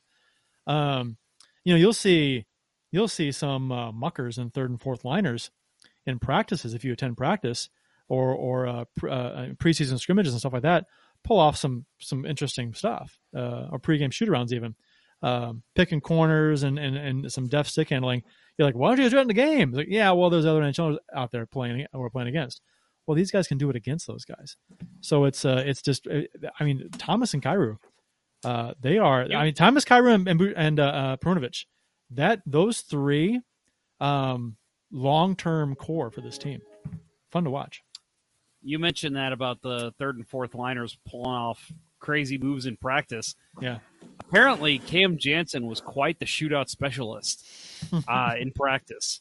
And apparently, like coaches used to say to, Andy Murray or whoever was the coach then, let's try him in a game. Why not? We suck. And he just never did. It would have been fun to see what he could have done one-on-one with a goalie. Kelly Chase was one of them that when he was with the Blues, I went to a number of preseason stuff things and practices and stuff, and he would pull off some shit. Kelly Chase had some hands in practice, So it's interesting to see. I mean, you look at guys and they suck, they can't play. No, they can. But the problem is they're playing against NHL caliber players. Mm-hmm. So if you dumb that talent down just a little bit, these guys are amazing. Like junior level, they'll tear it up. So as far as I know, the Rivermen still have Tony Twist and Kelly Chase's numbers retired. And yes, they were fan favorites because they were fighters, but they also put up points in the AHL. You got to be able to play. I mean, you even back in the day, when you're playing, growing up, you had to be able to play. You had to be able to skate and have hands. You're not going to get anywhere. You're not going to even get a look if you can't play. Now, whether you can play against NHL caliber players at that level, that's a different story. You may have to. Like I've heard guys say that once they got the NHL, they'll tear it up in juniors, they'll tear it up in the AHL, but once they get the NHL, they realize, okay, if I want to stay here, I got to learn to be a third liner or a fourth liner and fit in with my role there because I can't do here what I did there. And so you'll see a lot of guys that are pretty skilled, in practice, just on third and fourth lines that don't really put up big numbers in a game in the season. I had a question for you, Jeff. Speaking of Jeff Brown, you still blocked on Twitter? Yes, unfortunately. A friend of the show has blocked me on Twitter. I don't really want to get into the reason why. I know why. Let's just say our political views do not align. Well, you just said why. You didn't want to say why. I'm not going to say precisely what it was that caused it, but it was just funny because it was like, dude, him and I conversed. We had a heart-to-heart after he was on the show, and that was a great episode. So sad when that happened. That was a great episode. If you guys listen to the show, girls, women, kids, if you haven't listened to the Let's Go Blues Radio episode where Jeff interviews Jeff Brown, this was what, a year and a half ago, 2 years ago? It was last summer. Okay, so summer of 2020. Okay, I was driving to the Ozarks and I listened to it in full. This was right after it happened, I think. And I was driving to the Ozarks and I listened to the whole thing and loved it. Great episode. One of my more favorite interviews that you did, just because of the stories that were told and everything. It's good stuff. That and the Millen one too. Right. Well, those are complimentary episodes, right? You cannot listen to one without the right. other. They're like part one and part two. Yeah. Right, because of the trade. Right. Yeah. Yeah, you got to listen to the Greg Millen episode too. Jeff Brown episode and the Greg Millen episode. Listen to those both. It was well done by Jeff. It was a fantastic listen. A lot of fun. Of fun. So anyway, Brown scores, and I was waiting for somebody to do what can Brown do for you, but didn't really see a whole lot of that. Maybe I just wasn't looking. What can Brown do for you? 3-2 going into the third period. I thought the Blues were going to tie it in the second, to be honest.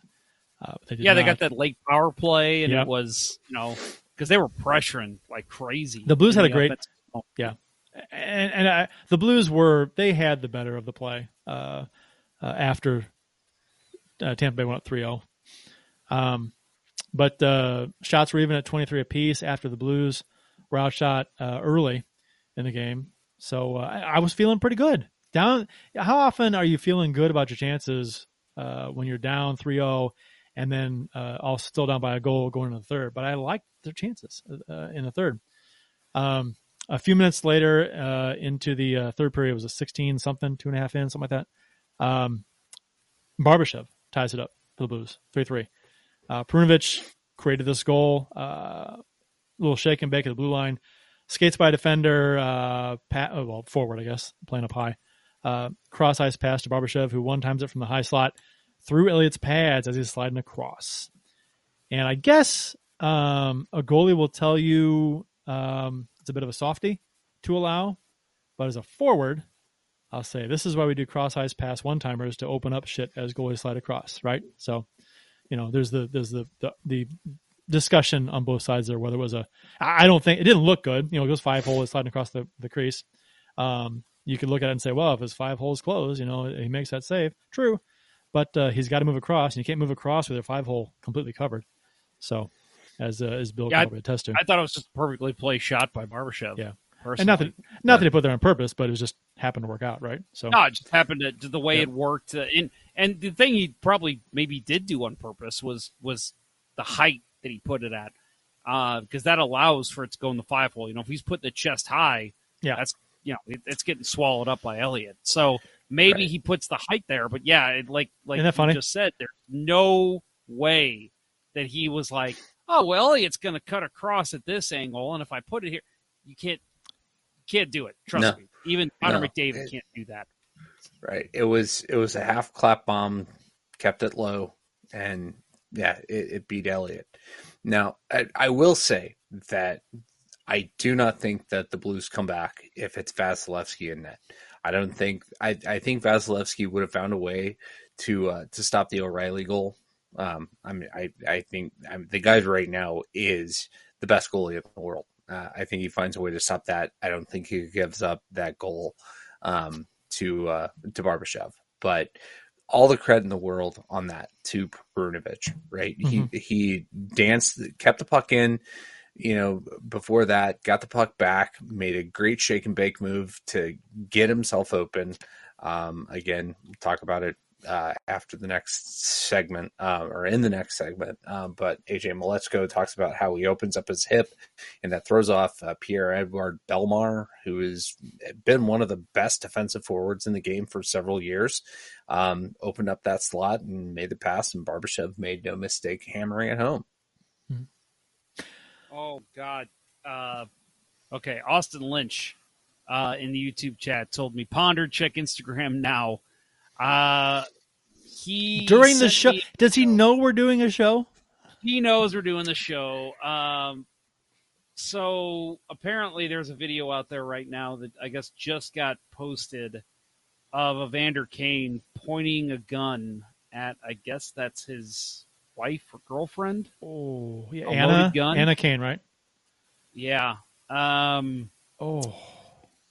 Yeah. Okay. Is it real? As you can tell, it's him, or what is it? I mean, it's him. It's clearly him. Ooh. But you don't see the other person. It just keeps.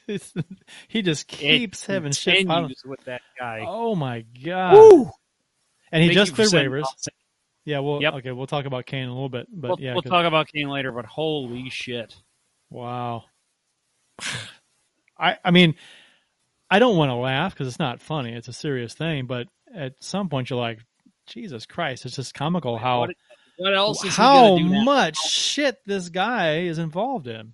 It's like a soap opera, because like anybody who watches soap operas, it's what crazy shit's going to happen today? It's the same thing with Evander Kane. What dumb shit is he going to do today? Sorry. Bit of a sidebar there, boys. Sorry about that. Theo did say the Perunovic opening up Bellemare is why Perunovic should have been on the opening day roster, even if they had to waive Wallman. I know we talked about with the 2 guys 1 cup folks over there. They went to the tournament in Detroit, in Michigan. What's it called, Jeff? The city? Hang on. Traverse City. There you go. Yeah.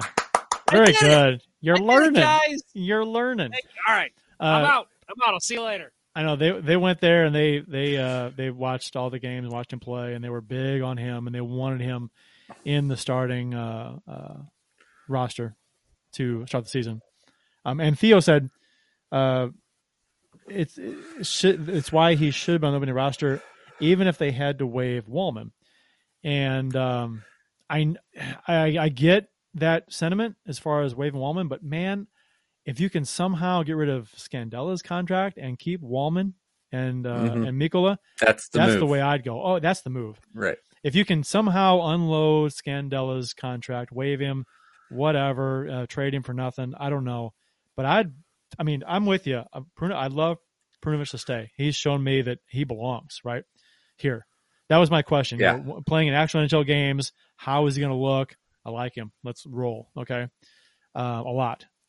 But the move, if you wanted to just get better, is to ditch Scandella, in my opinion, and go with Perunovic and Wallman and Mikkola as a sub or whatever. So. Well, there you go, Armstrong. Yep. Work your magic. Trade Scandella for Connor McDavid or something.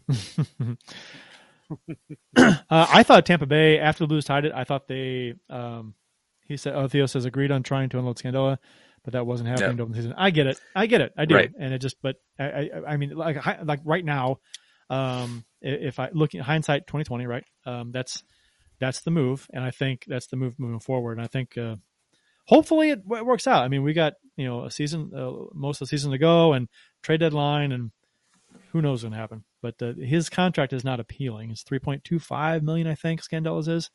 Let's add too that if Tarasenko's moved this season, which could still happen, that's a lot of money freed up there. So yeah, I know that Scandella is the easy one to look at and say, well, we want to free up money, but you might be able to unload Tarasenko for a younger player who's not making enough yet, and then you can keep Perunovic up, sign him to a bigger contract, whatever you need to do. I'm not even looking. I'm not even thinking about just freeing up salary necessarily. I'm just thinking about getting better as a roster. Right. I think the best move with the roster is to just rid yourself of Scandella, and yeah. This group's optimal defense involves it involves Wallman, it involves Perunovic. It doesn't necessarily involve Scandella. Yeah, I don't know how you do that at this point. No, maybe I don't either. I don't either. You say, hey, if you want this guy, you got to take Scandella too. But I'm not looking at younger players the Blues are willing to trade, except maybe Costin still. But I don't think Costin's proven enough to where you can lump him in with Scandella and say, if you're going to take Costin, you got to take Scandella too. He's also Costin's injury prone. Yeah. And I don't think they trade Tarasenko now at all. No. I think it's an off-season thing. Depending on where they are at the trade deadline, standings wise, maybe then if they fall off. But it really depends. Maybe you get your socks blown off by an offer, and you're going to restock the cupboard and get something that immediately helps you, especially on the defense. Maybe you look at it, but I also don't expect that. They were talking about it during the game last night, and I thought that the whole time, right? That Tarasenko's not going to go anywhere. I don't think this so. year. Not with the way he's playing, and now with the way the Blues are, they need him. There's no rush to trade him. They don't have to. And I'm going to disagree with Theo a little bit. Well, no, I'll agree with him. He says, and Wallman is nothing more than a third pairing defenseman. I'll buy that. But I think, I get the impression he doesn't care for Wallman, and I like Wallman. But yeah, let's say Wallman to me is a perfect third pairing defenseman. Yes, he is a third pairing defenseman, but that's who I want on my third pairing. Yeah, and I think given the freedom to do what he can do, he's offensive minded. I mean, he's one of the better puck movers, on the defense. So I mean, better than most. You have a 3 or 4 game spell where he has to wind up eating up second pairing minutes. It's probably going to be okay, right? But long term, I think right now he's a third pairing guy, and will stay that way. And I like Mikkola too. And Theo says there's a reason why Mikkola is getting more minutes now, and why Wallman isn't playing. I mean, okay. Yeah, that surprised me early on in the season because I like Mikkola more than Wallman. And Wallman provides something the Blues need. He's a little more physical. He's great defensively. That's what the team bigger. needs. Yeah. So you have to play Mikkola. I think with the way I agree with you. I think with the way the rest of the defense is and how small they are, and how non physical they are in front of the net. I think Mikkola is a guy that you almost have to play more. And I was also surprised that he didn't get more time based on the makeup of the rest of the defense.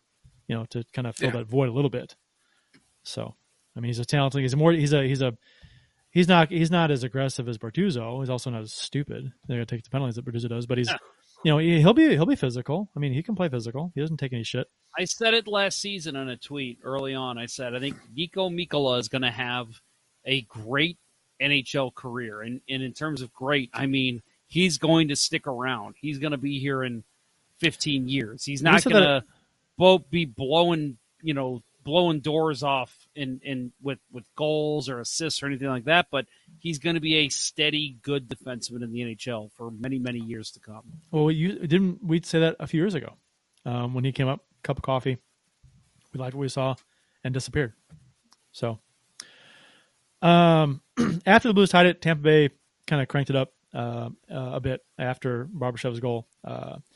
Blues and the Lightning. The Lightning actually had the best pressure they'd had since early in the game, and I think that I was kind of concerned that Tampa Bay was going to take the lead right back, but they didn't. Benjamin played strong, and the Blues kept him mainly to the outside, even though they had zone time. Kyrou had a chance on a breakaway, like he was shot out of a cannon. Yeah, I was just going to add amazing. real quick with the Lightning players that is where you can tell they're missing a Stamkos, a Kucherov, because they're not finding ways to work it into the middle. And I'm going to credit the Blues defense too, and say they played really well after the first. And again, the best defense is a great offense. As the adage goes, they played great offense all game. Even right after the 3-0 start. So I love the way the Blues defense played, but I think if you have a Stamkos, if you have a Kucherov, you have a Braden Point all together, it becomes increasingly harder to stop them from not scoring a goal late in that game. Yeah. Theo, real quick. Theo said there's a reason Mikkola is getting more minutes now. I'm sorry. He says, him and I disagree. He goes, we disagree because Wallman was not playing well this season. Like, well, Mikkola's played better, but I haven't disliked the way Wallman's played, but okay. No, I think he's played fine, personally. I prefer Wallman over Scandella. Oh, yeah. Both of them. Easy. Yeah. Yeah, I agree totally. I think, with the lineup that the Lightning had out there last night, we're not going to see that. Stamkos is going to be back there. Vasilevsky's going to be in net tomorrow night. It's going to be a completely different game. If you go down 3-0 early, you're not coming back. I guarantee you they're not going down 3-0 in the first 5 minutes. I guarantee you. I would hope not. I would hope not. I'm kind of I would love to see a repeat of the last time we had a home and home with the Lightning. The first game was in Tampa, and it was the 0-0 game going into overtime, and Braden Shen scored. That was great. Right, that was during the 17 game streak, right? Yeah. So I would love to see a repeat of that. 0-0 go into overtime between Bennington and Vasilevsky. Inject that into my veins. I love those games. I mean, so many people talk about how they love the high scoring games. They want more goals. Watch that game and tell me that wasn't one of the most exciting regular season games between a Western and Eastern Conference team you've ever seen. It was really good. It was a really good game. I remember celebrating louder for that game than I had for almost any Eastern Conference opponent. I mean, come on. Yeah, I think that was on my birthday. So I was all kinds of jazzed. So, but yeah, I believe you're right because I was I had the big Bill Day poster over the TV and I had candles under it, and I remember chanting Bill Day after the Blues won. So it was a big day. Right. Right. That's a requirement for everybody on Let's Go Blues Radio. So true. Kyrou had I mentioned the chance on the breakaway after the Blues tied it. But he just bolted up the middle and got the pass, and he was gone. It was like I was like, oh my god, that's Connor McDavid's speed up the middle. It's crazy. But and then shot wide. Had the net. Had Elliott beat. Had him down, leaning as he cut left, but he shot it wide right. Lots of good stuff in the third period. I call that the Maxim Afinogenov. For anybody who remembers that player, he was a guy would find ways to get open, and he should have been a 50-goal scorer, but he always found ways to miss the net or put it right in the goalie's belly. That was what happened there with Jordan Kyrou. I think in the span of 30 seconds, after Kyrou's chance, then Shen came down on a kind of a 2-on-1, but it was mostly Shen left wing had a chance, almost in alone, couldn't score.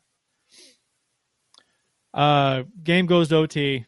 Kyrou takes a hooking penalty 46 seconds in to overtime. Blues kill it off. Don't get any shots in overtime. Never get back to 3-on-3 actually because there were no stoppages.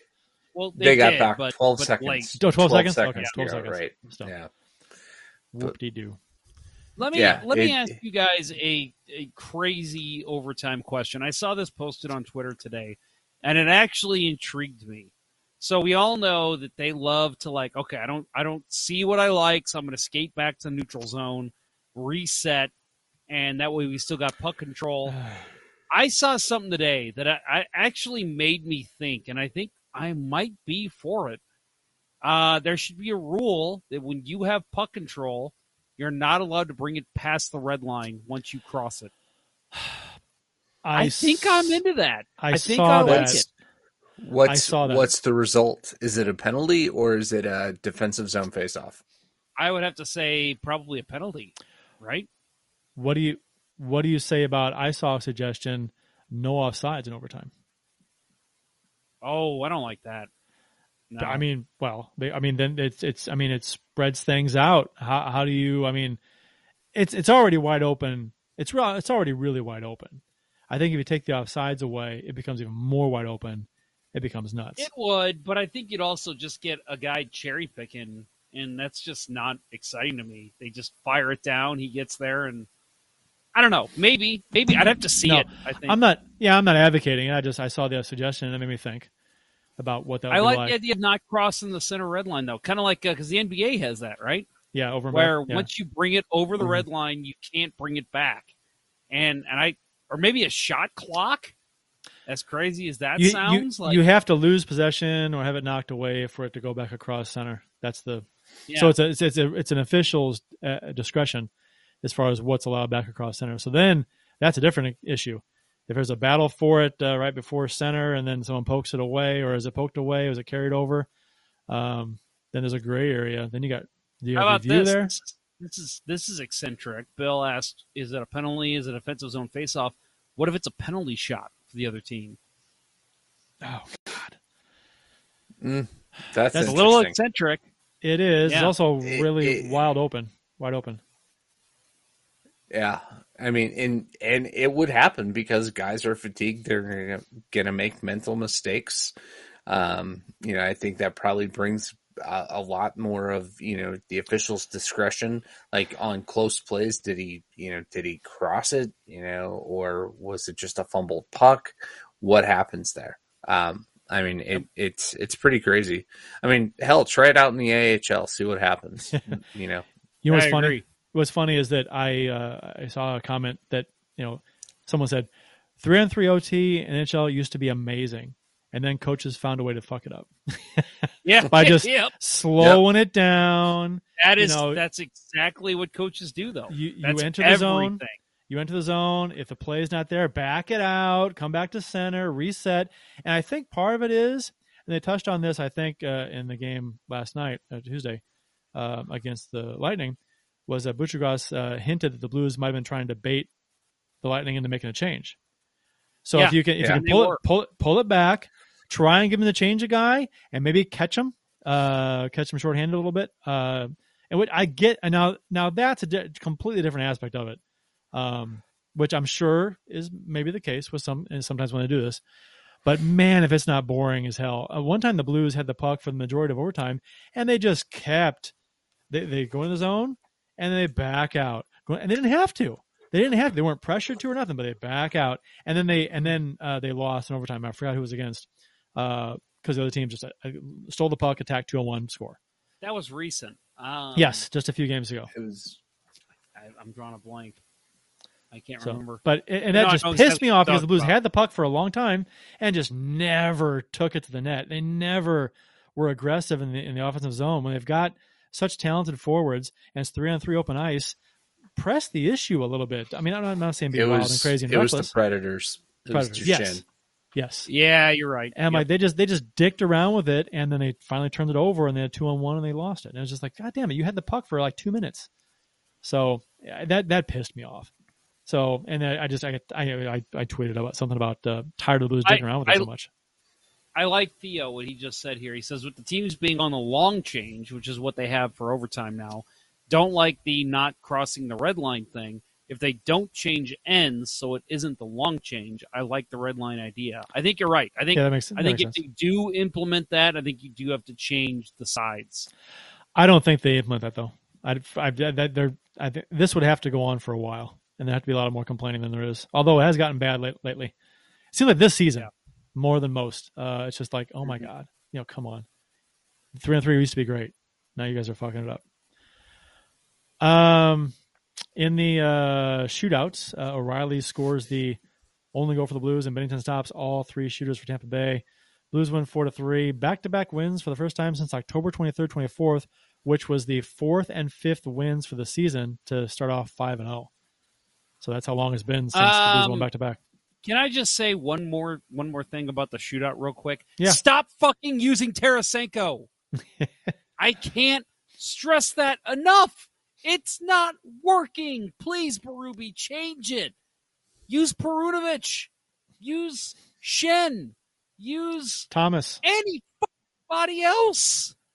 Thomas would pass it, though. Not a shootout shooter. Thomas would pass it. Pass it to the third shooter. Yeah. Try to pass it, yeah.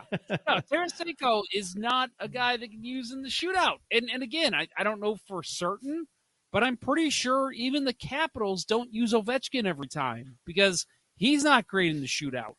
Stop using him. I mean, Gretzky wasn't good on breakaways and shootouts. So, I mean, well, didn't have shootouts, but breakaways. I mean, hell, Peter Ing stopped Wayne Gretzky. Hull wasn't good on breakaways either. Not really.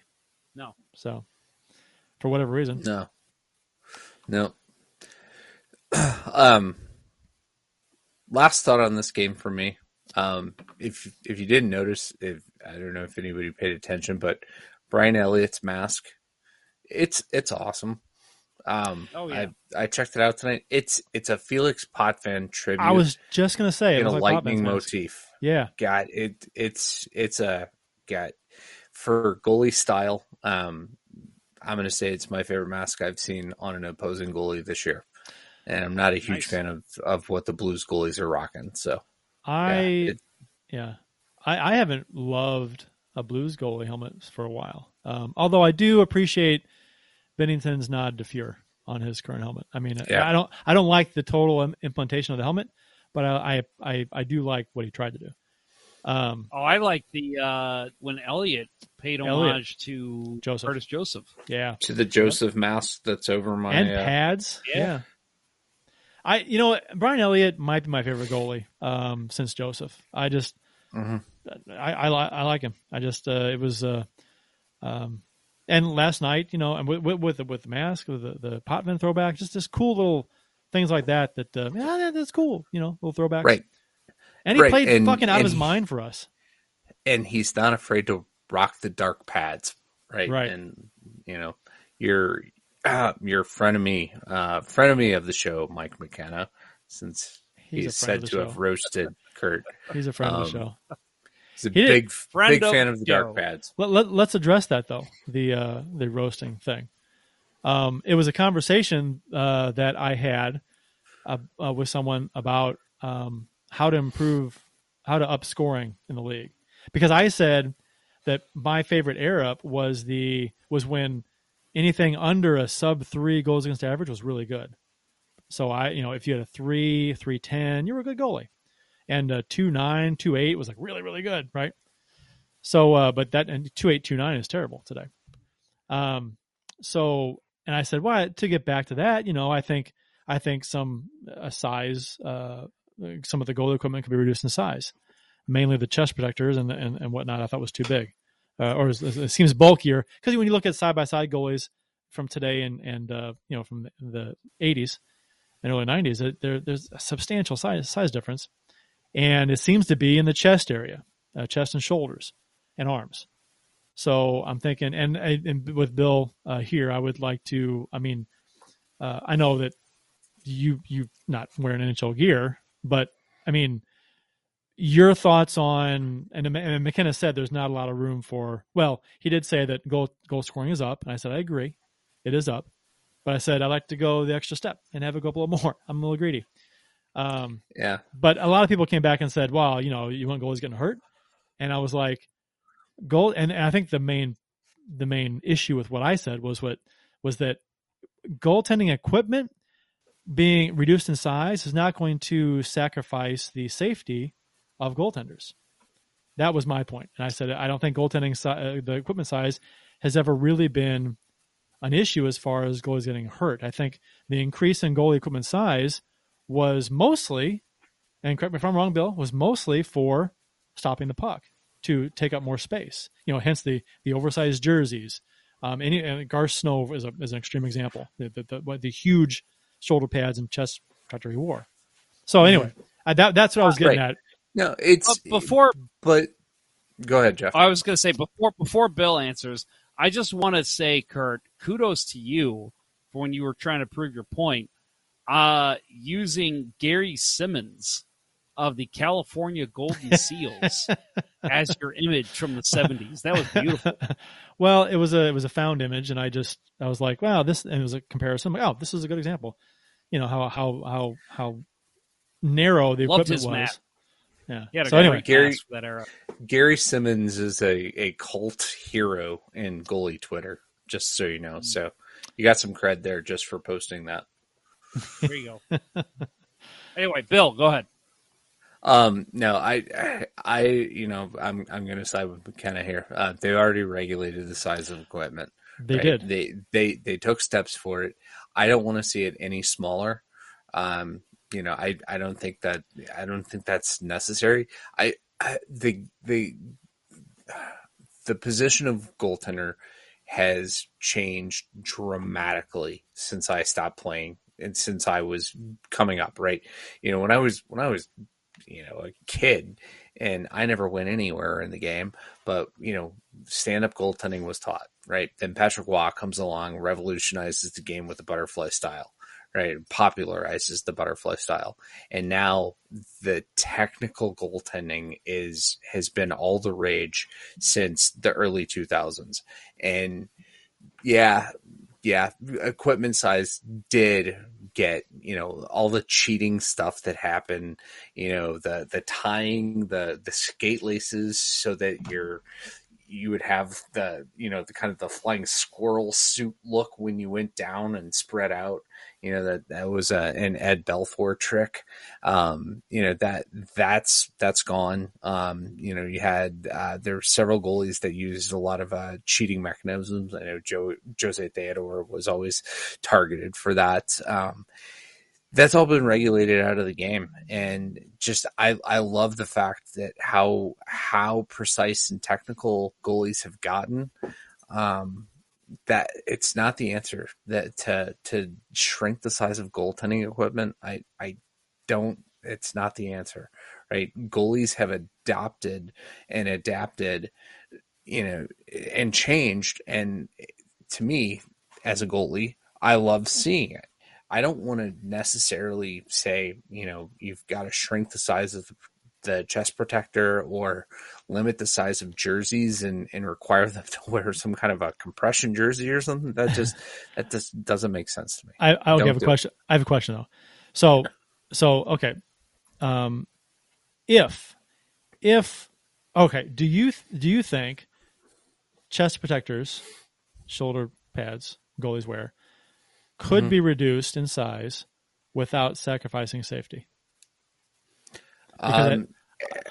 Because I think that was what riled up people when I said that. That was the main thing. And whether or not you agree or disagree with, if equipment should be shrunk, I think a big part of it was people were, because the shots are harder nowadays, which I get.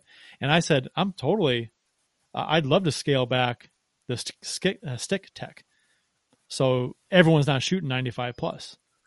That's fine by me. I wouldn't mind that at all. No, but if that's a concern, I don't think it is that big concern. And I'll tell you, as a goalie, I was always scared to death of getting hit in the chest and stomach, right? And so you'll never hear me say, "Oh yeah, I think we should shrink it." Right? The Kevlar technology is so much better now. You can just put a piece of carbon fiber around them and they'll be fine. No, don't. You won't catch me saying that. It's Jason Miller has pointed out that the cheating's been cut out of the game already. Yeah, and actually, I think they said that the width of the goalie pads are narrower than what like early 90s with Joseph and the Blues used to wear, the Heat and stuff. Well, so late 90s definitely, like Brodeur Brodeur, I think, was one of those guys that wore the super wide pads, and that was cracked down late 90s, early 2000s. But they are taller, covering the entire thigh, correct? I mean, they come up higher. Because before, back in the day, you have the kneecaps, right, and the pants. When it go down, even height's regulated, right? But yeah, I mean the pads that I've got out, the Guy Bear pads that he wore during the Pan Am games that I have out there, I would take stuff off the top of the knee all the time because that didn't happen, and that was before really the advent. Like I would sometimes wear volleyball knee pads on top of my knees to help with that, but not often. So yeah, the height of goaltending pads have increased, but you're not going to squeeze that many more goals because goalies are so technically proficient. Focus on other areas. I agree. I think goaltending has come a long way since the 70s, 80s, as far as styles and how proficient they are in stopping the puck. Advances in equipment helped to some degree, and the equipment got bigger then smaller. But if the NHL were to come to you and say, we want to increase scoring somewhat, what do you do? I mean, if this is the NHL's agenda, they want to increase scoring. If decreasing the size of the goalie equipment, not so much the pads, because the pads are narrower than they used to be, or about the same size they used to be. My thinking was the chest protector, but whatever. So if it's not that or goaltending equipment, what would you do? Any ideas off the top of your head? Not to put you on the spot, but I've never been a proponent of making the nets bigger. No, me either. That's too gimmicky. And I think we're about to see a hat trick goal that has been celebrated called back because of an offside challenge. So you lost your hat for nothing, dumbass. Your $25 hat. Who throws it? I mean, that's you bring a spare painter's hat. Yeah, right? and Ian Walsh just waved it off. So, you poor Edmonton fans. I wonder if players still get. I wonder if players still get all the hats that are thrown on the ice. Maybe not because of COVID and all this crap, but back in the day, I will say players used to get those hats. Because I'm a former member of the media. In case you guys didn't know. Oh, that's true. 6 years Why ago, didn't you bring that up before? There, I know, right? I'm an asshole for never telling you guys this. I do know that up to 6 years ago, they were still getting the hats. Okay, I doubt that's the case now. Yeah, seriously, not this year, not this year, not last. Yeah, probably. Probably not with COVID. Yeah, I'm saying as far as like yeah. So. Yeah, because you probably got somebody who threw their mask out there, and that's just gonna, Oh, can you imagine? To me, that's gonna contaminate the whole lot. Someone throws the mask. Yeah, right. But no, I think if you want to increase scoring, find more 3-on-3 and 4-on-4 opportunities, in the game. Like it's cut down on the coaches with five proficient NHL players at their disposal through the majority of the game are going to set up systems that stop goals from happening, right? That's their main focus. It's easier to set up a defense than it is to consistently manage a good offense. Find ways to cut that down. And I'm not advocating for, 100% 4-on-4 play, but find more ways to implement it. I'm with Jason Miller in the chat. He says, please kill the offside challenge. I've said this a million times. Kill the entire challenge. Why is the onus on the coaches? And the coaches are only using it, obviously, when there's a goal against their team. So all you're doing is killing goals. I don't think that needs to be on the coaches. I think if there's going to be a challenge, it needs to be the NHL shooting down real quick and saying, hey, you guys fucked that up. You should fix that. That's a great idea because that's always, not always been, but like if they, if Toronto sees a goal go across the line, right, that and play wasn't stopped, like it went in, came out, no one saw it, play keeps going. and Toronto will call and say, hey, blow the whistle, stop the play. Right. It's a goal. The Barbashev goal off the camera against the Hawks. Yes. Right. Yeah. Same thing. And I think that's a good idea to just do that with all goals, review zone entries before the goal and make sure they're on. And that's a league thing, right? I get that. And if it's offside, then stop play and call it back. That's them borrowing from the NFL, which I don't like. I don't like that one bit. I think in hockey it needs to be, let's just get the call right. And if it's not caught by the time the puck's dropped, too fucking bad. That's just how the game goes. That's not much time. It's like 30 seconds. That's fine. Or a minute. That creates more goals, doesn't it? Yeah, no, it does, and I agree with you. But I think it might be basically if it's not egregious, don't call the fucking goal back. Who cares? Or part of the game. Or part of the game is human error. Like after a goal is scored, the league has a minute and a half, before face off. I don't even think you need that much, honestly. Maybe they just need to go ahead from Toronto. So because the way that I used to see it.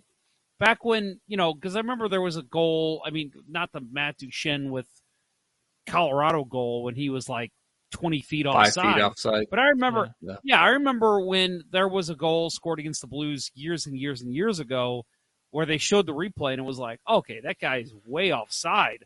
But it was just like, I wasn't mad. It was before the coach's challenge. It was like, oh, well, the officials can't catch all of that. Jesus, you're expecting them to catch when there's one skate offside and not straddling the line. I was okay with it because it was just like, well, shit happens. It's human error. They can only see. Well, they only call what they see. I just don't understand why there's such a huge call now for we've got to get this 100% correct. To me, it's about human error. It's part of the game. Well, I guess I'm on an island then with the goalie equipment stuff.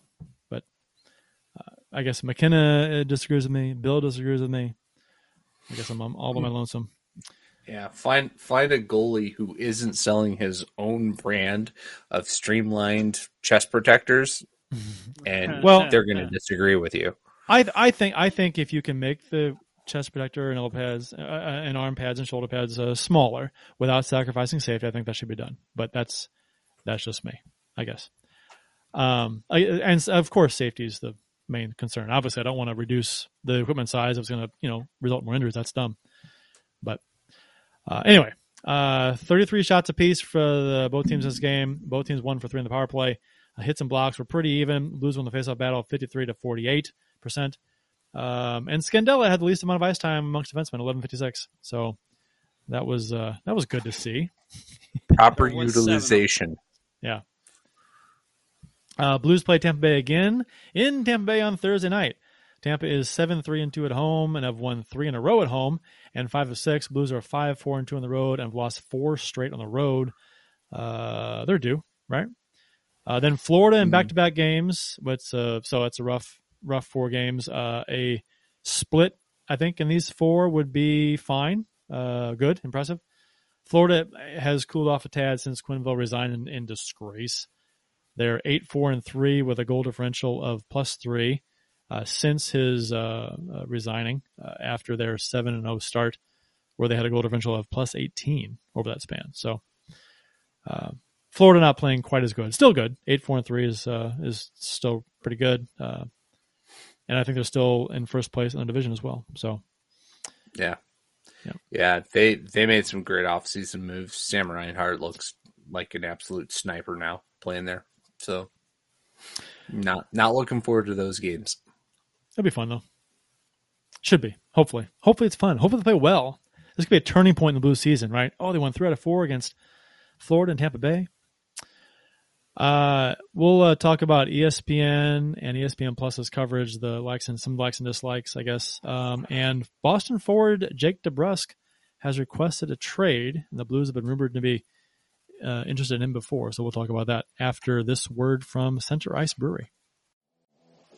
Center Ice Brewery is St. Louis's only hockey-themed brewhouse. Stop on in during the next game to experience the ultimate hockey fan brewery while sampling various hockey-inspired beers, such as Old Arena Lager, the Beauty IPA, their rotating pale ale series, or seasonal offerings such as their Imperial Stout, their Lime Sherbet Sour, and much more. While you're there enjoying any number of their fantastic beverages, you can admire the bar top and tables made of authentic arena wood and the actual Penley Box door from the old barn. Located at 3126 Olive Street in Midtown St. Louis, it's one of the best places to watch a Blues game, or any game. Visit CenterIceBrewery.com today to schedule a no-contact curbside pickup or make a reservation in the tap room. Center Ice Brewery. Let's go Blues. Please drink responsibly.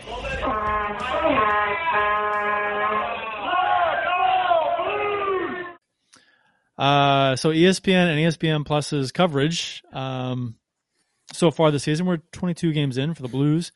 Butchie Gross and AJ, who have been on the call the past 2 games.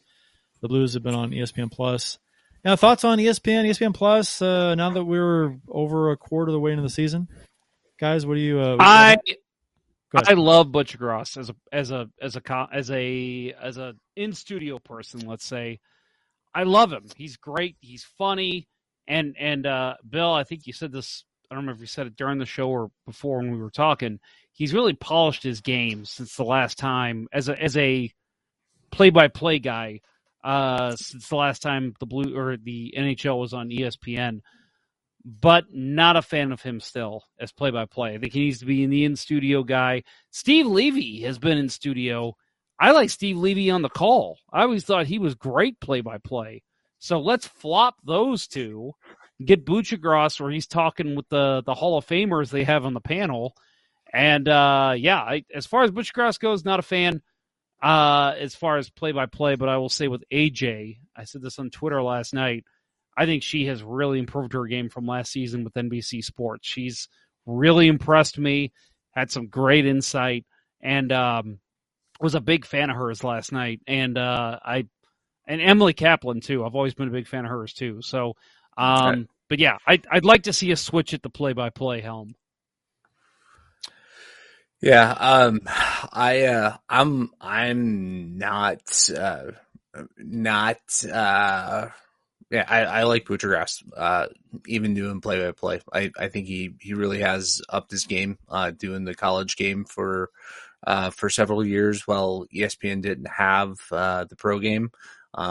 It might have been a gimmick or two while he was, the NHL Tonight guy for him to get in the booth. But I think back then, though, they also had Jack Edwards was one of the rare, when Gary Thorne wasn't calling a game, Jack Edwards would pick up some games or I think he was in ESPN talent back then, and never want to hear him call a game ever again at this point. But I like him. I like the energy he brings. I like the, he's made some mistakes and, hey, he owned the big one, right? Craig Bennington. The end of the game. Yeah. Right. End of the game last night. And he refers to Jordan Bennington as Craig. Twice. He said it twice. Homage. Well, it's an homage, right? He's a 90s guy. Craig Billington. Yeah. Right. The Ottawa Senators, New Jersey Devils goaltender from the 90s. I forgive him for that. I mean, Gary Thorne used to not be able to make a differentiation between Pavel Demitra and Scott Young. Right. He would just see an 8 That's on true. the back and he would always say it's Scott Young. Right. Mm-hmm. And it used to drive me nuts. But I'd forgive him for it. I mean, Doc Emmerich didn't always get names 100% correct, but I don't know. I like the energy he brings. It's sometimes, people refer to Stamkos as Kevin Stamkos too. Just the way true. it works. And Steve Bushnevich. Which is what is wrong with you, Kurt? I don't know. I have no idea. Just for those wondering, that was a total inside joke with Kevin Stamkos. In our outline tonight, Kurt put in the talking about Stamkos not playing. Kevin Stamkos not in the lineup for the Tampa Bay Lightning, and I'm like, he's never been in the lineup for Tampa Bay Lightning. Who the hell is that? Yeah, I don't know. It was brain fart things. You write down a name. Oh, Kevin Stamkos. Yeah, that sounds right. And I'm like, Bill called me out on it. I'm like, I don't know what the hell I was thinking. Kevin Stamkos? Sure, I don't know. Whatever. It's just, I mean, you put these outlines together and you go through so many names and just stuff blurs together. I don't know. And you're thinking someone else's name, and then you kind of merge the two when you're talking to someone else, and it happens. I don't know. Were they get a Kevin McAllister when you said it? Probably. Yeah, Home Alone. Right.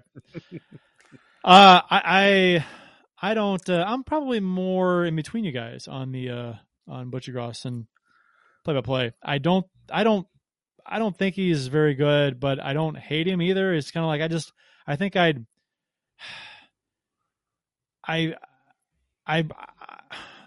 bring back Gary Thorne for me. I'd rather. He's 110 years old. Who cares? Bring him back. I love Butcher Gross though. I do. I mean, great hockey guy. As a person, yes. You'd probably. I mean, yeah. Especially if you want, to get hit on via text. I mean, that's the guy that you want to interact with, right? Which I hadn't heard about until recently. The whole sexual harassment scandal at ESPN when he was like, I didn't hear. I don't know anything about this. This is the first I'm hearing from you. Yeah, this was a number of years ago. Somebody was a fairly new female at ESPN, and they were apparently hitting it off at work, and texts were exchanged, and he sends her a shirtless pic of himself, and nice. Some innuendos and things were said and implied, and then he apologized later. I think he just, I don't want to be an apologist for this because, it was obviously, inappropriate, but, I did see the text, I went online to some research to find places publish this stuff.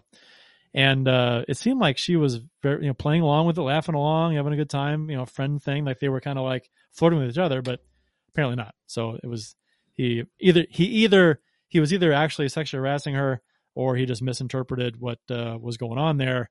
And I think she ended up leaving ESPN, and nothing happened with him, I don't think. But anyway. I like Butcher Gross as a hockey guy. I think he'd be a great guy to talk hockey with at a bar. My God, watching the game. That'd be cool. Yeah, did you see the pic he posted? They went to Cafe Napoli the other night. Him and Pang? Was it him and Pang? There? Him and Pang, it was and Tim Peel and Emily Kaplan was there. Yeah. So yeah, pretty cool. I didn't see AJ in the picture, but who wouldn't have wanted to be there and talk hockey with that group? Right. So so as far as the play-by-play stuff goes, I think it could be better. I think Butcher Gross needs work. Maybe it gets better. But I do like his quips. His comedy, his body parts thing, the organs thing he was doing in the last game was kind of funny against Tampa Bay. So that was interesting. But as far as ESPN and ESPN Plus goes, otherwise, I hate the ESPN exclusive, the Plus exclusivity to these games, the last two. That sucks. I mean, and also me flipping around on ESPN or ESPN2 on random nights during the week in the evening, never stumbling across a hockey game. I've never stumbled across a hockey game on ESPN. I've always had to look and see when the games are on and what channel they're on, and then seek them out when they're on. I'm never just flipping around and just happen to go across ESPN and just see a game on, which is, I think, what you were excited about, Jeff, before the season started, when ESPN was announced as the provider for games, was that more eyes on hockey, more casual fans getting into the game, more exposure. I still think that's happening. I wonder if they're getting that though, because from my my personal experience doesn't apply to everybody. Center? Yes. Have you watched SportsCenter? Yes, I have. Yeah, I have not in years. I've been watching SportsCenter lately, and I feel like they have been showing more hockey clips. They have, but showing clips for hockey is one thing, but actually having the product on your station when people are just tuning in randomly, like sports fans would do with ESPN, like I did as a kid, just, hey, what's on ESPN? Try it on, put it on. And to not come across a hockey game, I don't think they've had, everything. A lot of stuff's been on ESPN Plus, everything actually. So that's nice. I love that part of it. But I wish they would have some more games on ESPN. And ESPN2. And maybe it's just me. Maybe I'm just missing them, and maybe other people are having a different experience. But from what I've seen, I haven't stumbled across games like I expected people to maybe do. Yeah, I think it's all about, at this point, I don't, for me, I don't have time to flip around TV. Like, if I'm going to watch something, I'm going to watch it on purpose. And so that way, having the delivery through the ESPN Plus app, I actually, at this point, I'll tell you what, I prefer it because for the Blues games, if I try to watch it on delay when they're on Bally Sports Midwest, I have to rely on the Spectrum DVR, the cloud DVR, and it Unreliable. sucks. Yeah, it it's does. awful. I've not been able to watch a single fucking game on delay this year, and it drives me nuts. I've complained several times. Not like they're going to do anything about it because, who cares? There is no competition in the local market space. So when the games are on ESPN Plus, I'm happy. I was at the concert last night. I saw part of the first period while waiting to not get a table at one of my favorite local establishments, and not Center Ice Brewery. We should have gone there and just had some food delivered. Would have been perfect. But yeah, so I caught some of the first period, didn't get to watch the rest of the game until tonight. It was on ESPN Plus. I was able to watch it on demand. I was able to fast forward through it without any problems, without it resetting. So yeah, it's all about personal preference, I think. Theo in the YouTube chat said, hi, Kurt, welcome to how ESPN treats hockey like they've done before. This was a discussion we had before the season started about this. I mean, my experience this season has not quite been what I feared might happen before the season started as far as ESPN kind of pushing hockey back. I have seen more stuff on SportsCenter, way more stuff actually than they had in previous years when they almost ignored hockey, to be honest. Right. But I still find myself, wanting them to do a better job with coverage. I think they have a lot of programming, and I get ratings and stuff. They do what they get ratings for. I get it. But as a hockey fan, I want to see more hockey. And if it's a ratings thing, then why are you doing it? Why you let somebody else have it? Right. Put more games on. Right. And I'll say, Theo is on a rant against ESPN, right? And it's everything he says is true. I don't watch ESPN because I don't care about most of their content. I watch ESPN Plus because I can catch some soccer games. I can catch, hockey games on there now. I'm excited that they have that as an outlet over NHL.tv. I could give a shit less what Stephen A. Smith thinks about anything. I don't need his opinion on hockey, right? He's not who I go to for an opinion on hockey. If I want an opinion he's one of the last hockey, people I go to opinion on hockey. Right. Was he the one that called out Connor McDavid for not leading the Oilers in the playoffs? Yes. Last year? Yeah. I think so. Yeah. And it was like, yeah, he needs to shut up. Clearly don't understand how hockey works. He needs to shut up. Right. Well, he compared to Michael Jordan, meaning one player can win an entire series for you. Unless you're a goaltender, it's not going to happen. So yeah, no, I don't need that from ESPN. I want them to provide the content in a meaningful and informative, format. I like what ESPN's doing as far as in-game graphics. It was kind of absurd last night watching the game. They flashed a thing about Jordan Kyrou, a random stat about Kyrou, but it was an infographic, and it said 360th in the NHL. And I'm like, okay. NBCSN would never have put that up. I forget exactly what the stat was. Maybe it's meaningless, but I like the fact that they've got at least somebody doing research to support what's going on in the game and getting it up in a timely manner. I am on board with their game presentation at this point. I could care less about everything else. I'm never going to watch PTI. I don't give a shit about that. But that's just me. I liked NHL TV more than ESPN Plus, and I'll tell you why. Little things, like the interface as far as fast forwarding, pausing and things. With ESPN Plus, when you fast forward, your screen freezes at where you started to fast forward. And then you see the little bar go across. How the fuck am I supposed to know where I am at in the game? How do I know where to stop? It depends on your interface. I have not had that. Like when you fast forward, it shows you the game as you go.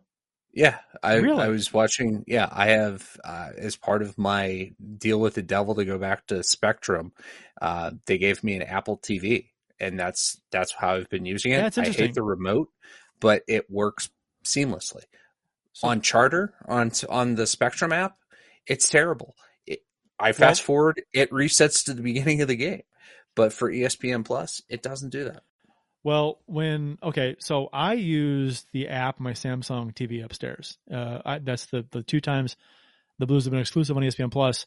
I've paused, to do whatever, and then come back and fast forward to the commercials or whatever. That's the interface I was using, was the Samsung TV's ESPN Plus app. So you're telling me that if I choose a different app, it might be different. Correct. Well, I'm going to test this out. I don't know how it'll work on a Roku. I haven't tried that. We have 2 Rokus in the house, but on my Apple TV device, it works seamlessly. Okay, so I'm on the Roku now. Let's see what happens. Oh, about to start. Well, come on. Well, this is riveting. Anyway, I'll do it later. Although that's 2.5 hours in, Kurt tries to figure out how Roku works. I'm fast forwarding. Radio. I'm fast forwarding in this game. That should be the name of the episode. 2.5 hours in, Kurt figures out how to use this Roku. It does the same thing. The Roku app pauses right where I started fast forwarding, and I can't see the progress. I can't see where I'm at in the game. I see the time, but I don't see the actual physical gameplay to know when to stop it. No, so that's how the Spectrum app works for me on the Apple TV device. Okay. ESPN Plus is different. It's just, it's a problem that, when you have different apps on different platforms that are, ESPN's going to develop their app for Apple, right? That they're big players. Theo's having the same issue. Big. Yeah. So. Yeah, Cellular still have, it's annoying. Well, and then pay an extra $10 a month, I think it is. I'll tell you, have an Apple TV 4K given to you by Spectrum, or leased to you. I'll tell you what, ESPN Plus was $60. It's a fucking bargain to watch all the games, minus blackouts. Fantastic. I get it for free as part of my cell phone provider package. Okay, well, even better. And people like to package it with Disney Plus. $50. Disney Plus and Hulu, you can package with that. I mean, it's even less than. Yeah.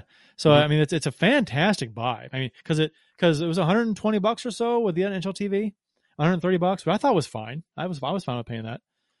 But you know what I don't have? I have all of that. I have ESPN Plus, Hulu, and and Disney Plus. What I don't have is the time to enjoy anything on it. That's really my problem.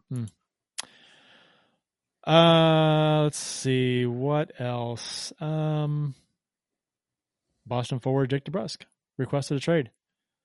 You guys interested? I don't. Again, I don't. I mean, I mentioned it on Twitter. I don't think the Blues need offense; they need defense. Well, here's the deal. What if Tarasenko wants to go there? Would you package deal coming back? Depends on what the package is, but sure. Yeah. I mean, you've got to have a stud defenseman in there too. I think that Jake DeBrusk's ship sailed when Samford left. Like if you're looking for a 1-for-1 trade for players that need to go elsewhere to be better, I think that would have been a better deal. I think the Blues probably have to give something else up in that deal. But once Samford was gone, not that I think that Logan Brown's necessarily going to be, a shoe-in replacement for even what Samford brought, but no. I mean, I don't know. I mean, it depends on what you'd have to give to get him. So that's, I mean, if it's a Tarasenko trade, I don't think I'd want to do that unless you got more, like you said, more coming back. And like you said, I really would like to see the Blues hang on to Tarasenko and maybe try to acquire some other way a stud stay-at-home defenseman, whoever that may be. It was nice when it was kind of batted about in the preseason, was the off season with was it Mayfield for the Islanders and Tarasenko going there maybe. That'd have been kind of cool. That'd have been like exactly what the Blues want and need, I think, on defense. But I agree. I think if they're going to make a move, it'd be nice to get a defenseman, but that might not come until, trade deadline. So we'll see. Speaking of rapid fire hockey tidbits, which is what we're basically in now, did you guys see Austin Matthews raised enough money to where he actually shaved his mustache off? I saw he shaved it. Yeah, it was funny because he had and gets a hat trick. He had the mustache picture, and then the picture next to him, he had a shaved mustache holding the dog. And somebody said, "I'm trying to wrap my head around not thinking that the dog was the mustache." Yeah, right. How he's holding the dog, and it's like, oh, here's the mustache. It's in my hands. It's a dog. It's weird seeing him because he's had a mustache now for years. So yeah, seeing him play tonight against the Avalanche, which like Bill said, got a hat trick.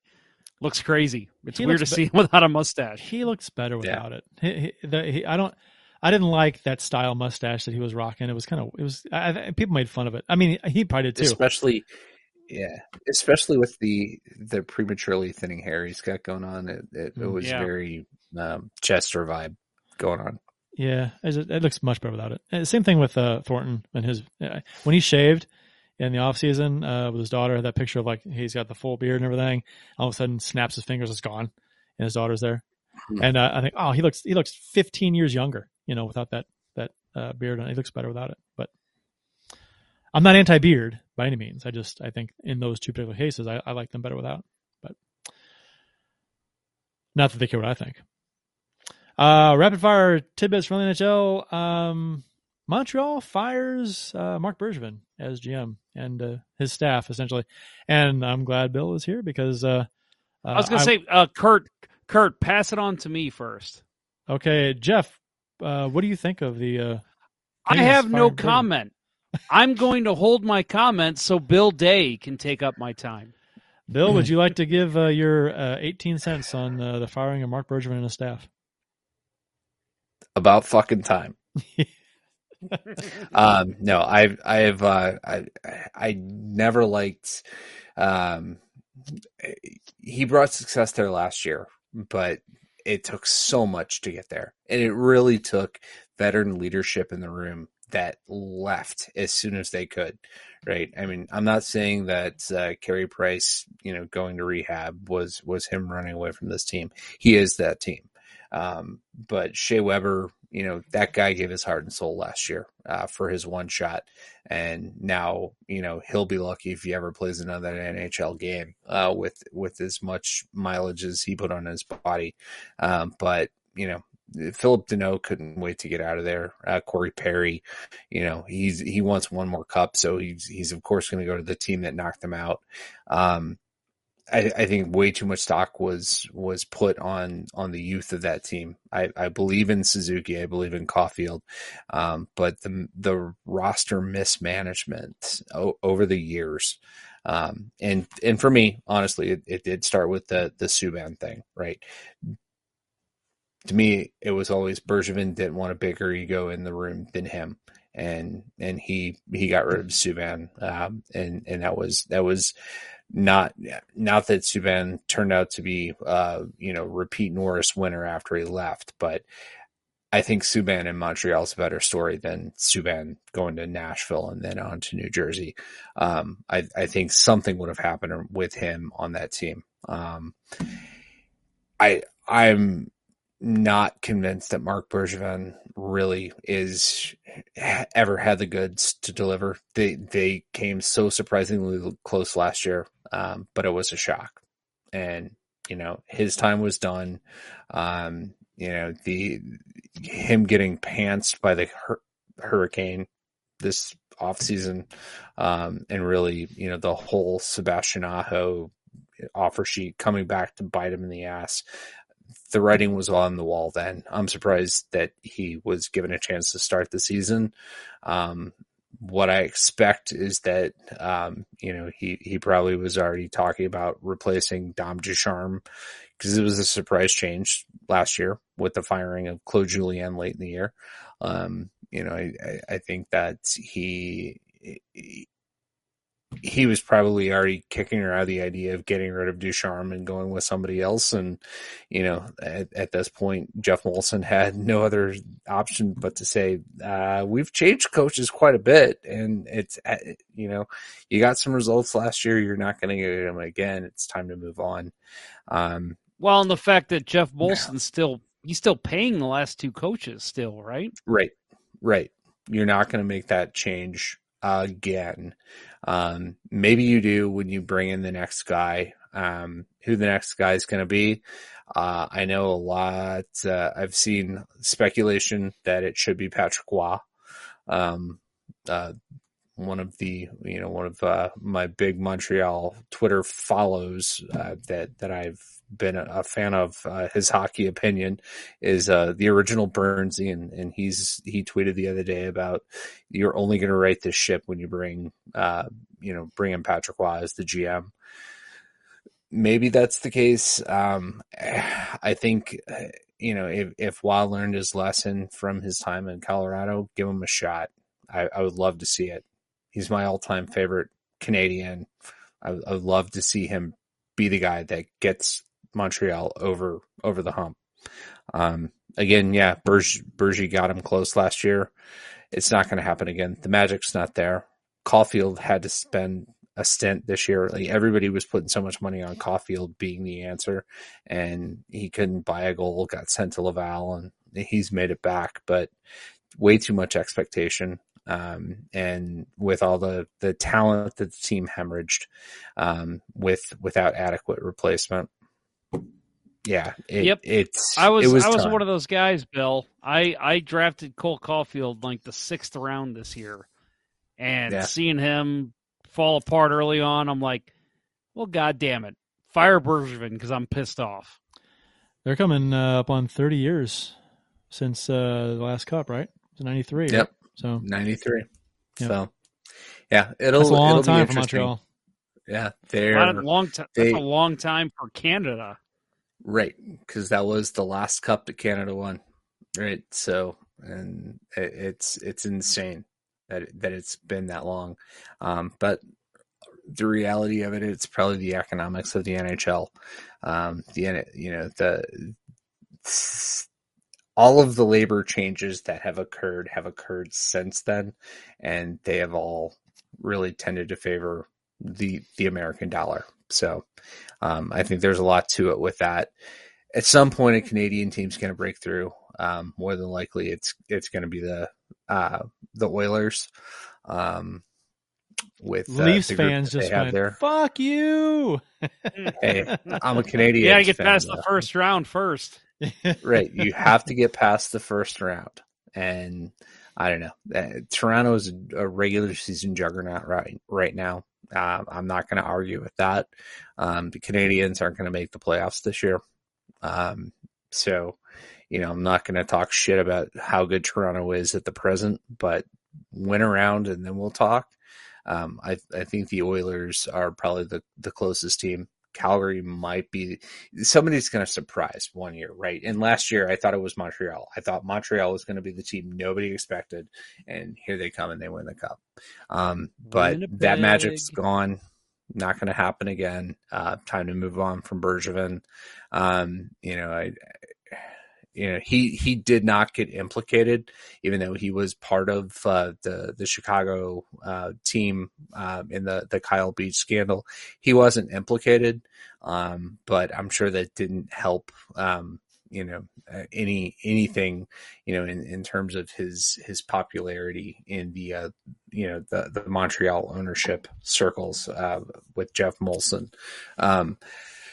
Yeah, they're here a week from Saturday. I have not yet secured tickets, but more than likely I'll be there. And I'm hoping by then they've made a decision long term on who's going to be the GM. But yeah, this is definitely not going to. They're not going to repeat what they did last year for a while. But build around Suzuki. He's the guy for the future. to me. You've got some pretty strong talent coming up. At some point you're going to have to find a real replacement for Carey Price. He might have one run left in him after last year.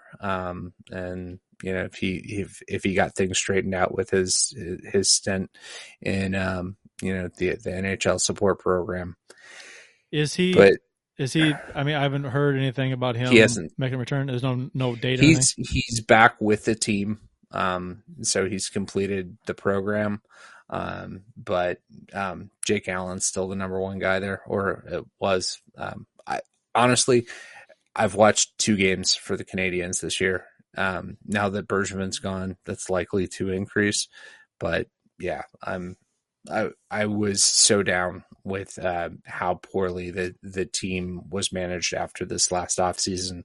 All the talent they hemorrhaged, and their lack of really good answers for replacement. Yeah, I'm glad he's gone. Moving on to Brendan Lemieux, suspended for biting Brady Tkachuk. A little bit of a local interest there. Had an in-person hearing on Tuesday. He gets 5 games. He and his father, Claude Lemieux, became the first father and son duo to be suspended for biting in the NHL. So first and likely only ever, in my opinion. I think in all of human existence, they will be the only 2 people who will be suspended for that. Wait, well, depends. Does Brad Marchand have a kid that could make it? Did he get suspended for that, or did he? He did not. No, he got off. He did not. He did not get suspended for licking. No, I think he got a fine, but he did not get suspended. Which, post-COVID, he gets suspended now, right? Yeah. Oh, for sure. Brad Marchand would get suspended. Absolutely. Yeah. No, this is. By the way, did you guys see the tweet posted of Gilbert Gottfried on Cameo? Mm-hmm. Yeah, it's funny. Reading the comments from, as he called him, Brady to Tkachuk. Yeah. Just wonderful. Whoever that guy is that paid for him to do that, you are a hero, sir. Congratulations on being a hero. Did you see the NHL player safety video for this incident, explaining breaking it down and explaining why they decided what they did? You know how they narrate it. Okay. They'll show the video and they'll pause it and they'll say, "This is hooking. This is slew footing. This is a dangerous way." And it's funny because at the point in the video they'll pause and say, "This is biting." And I was like, that's pretty funny. It's not something you hear every day. Yep, that is, and it's so funny because, I think it was last night they showed a clip of Claude Lemieux and Keith Tkachuk fighting, and it's like, here's Brandon Lemieux and Brady Tkachuk fighting, and it's like, there's going to be a day in 20 years where, I don't know, Cody Lemieux and Travis Tkachuk are going to be fighting. It feels like that's just a rivalry that's going to continue forever. I wish you would have gone with an Idiocracy reference. Frito Lemieux, Mountain Dew Tkachuk. Yeah. The Evander Kane saga. Sharks put him on waivers. He cleared. But he said he will not be traveling or playing with the Sharks affiliate, the Barracuda, which is interesting. And then, which we talked about earlier in the show, Jeff, you mentioned that on Instagram there's a video of Evander Kane pointing a gun at Anna Kane, is it right? Is his wife or ex-wife or whatever she is? Anna. Yeah. Anna Kane. So, there's a video of him pointing a gun at her, but there's somebody taking the video. So who else was there? Is it like inside of a building, or is it inside of a house, or where is it? I think it was in their house. Yeah. So Kane's agent posted a letter that he's written about it tonight and said that it was from he prefaces the letter in his tweet as a professional photo shoot from 2020. Oh, so it was a stage thing. Yeah. That's weird. That's what they say. Yeah.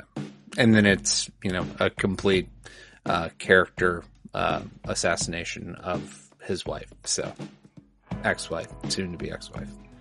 Well, it's all about a custody hearing. Yeah, well, and he has custody. He gained custody because she was. I mean, apparently, I don't have it in front of me, but that there was a decision that came down in the courts that essentially that she has to go through therapy and crap, and they gave Evander Kane custody of their daughter.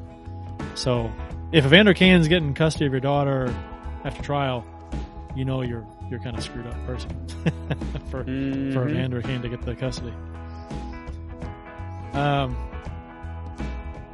And during a Vegas Knights game, a woman took off her prosthetic leg to beat a fan with it. And yes, there is video of this moment.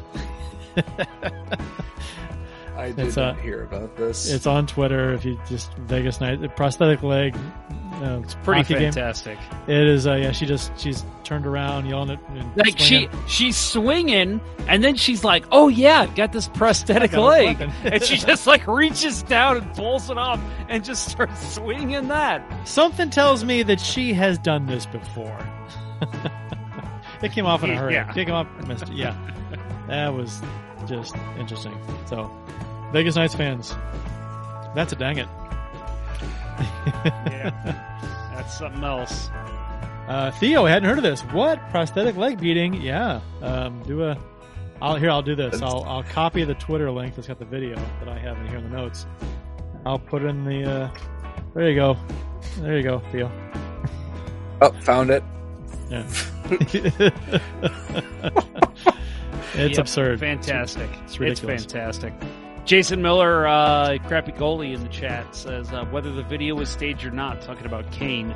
Yeah. Why would any team risk anything for Evander Kane? And that's what I've been saying. I've been seeing people like somebody posted, I think it was something on the Hockey Writers that was like, you know, I think it was like why the Canucks should go get Evander Kane, and I'm like, no, stay away from him. I'll tell you why. Why would anyone go and get him? I'll tell you why. Because he can play. I mean, I'm not saying that, but he can't play. No. The NHL's not going to allow him to play. What I'm saying is that if he's allowed on the ice, he can play. I mean, he's a good player. He put up good numbers. I mean, he will help your team, but the problem is he's a cancer. He's awful. Get me wrong. In fact, don't get me wrong. Like Anthony DeAngelo, as far as we've seen in Carolina, he's worked out. Now he's injured, or actually, I think he's on COVID protocol. But surprise. Piece of shit. Yeah, he's a piece of shit. We all know it. But it's like the guy is a dumbass. He's a bigot. But like, I see teams willing to at least give him a chance because he can play. Same thing with Evander. Evander is a good player, but the only issue is I don't see the reward what's the word I'm looking for? I don't see the risk outweighing the reward right. with Evander Kane. I don't see that at all because he is such a liability off the rink, in the locker room. It's just not worth it. I agree with you. But but the fact that he is a good player is why some teams would go after him. And I wouldn't do it. I don't want him here. Not a chance in hell. But no, some teams might. No. Just real quick, I just noticed what's on TNT right now post game. It's the Road to Winter Classic. It's already started. Yeah. It was on Wednesday, after the game, and which is tonight. Oh yeah, right. Sorry. No, yeah. It's Thursday, actually, Jeff. It's technically Thursday now. Yeah. So, for some reason, I was thinking it was that's a Tuesday. bad time. I remember them saying that, it's after the game, and I'm like, wait a minute, they got the late game on Wednesday. Yeah. Like, it's weird they're debuting it now, but hopefully they'll replay it. Oh, it'll hopefully all day tomorrow. It should be on demand too. I'd imagine on your cable network, your on-demand services for TNT should be on demand. I would hope. And sure, it might be on YouTube too. We'll see. Yeah.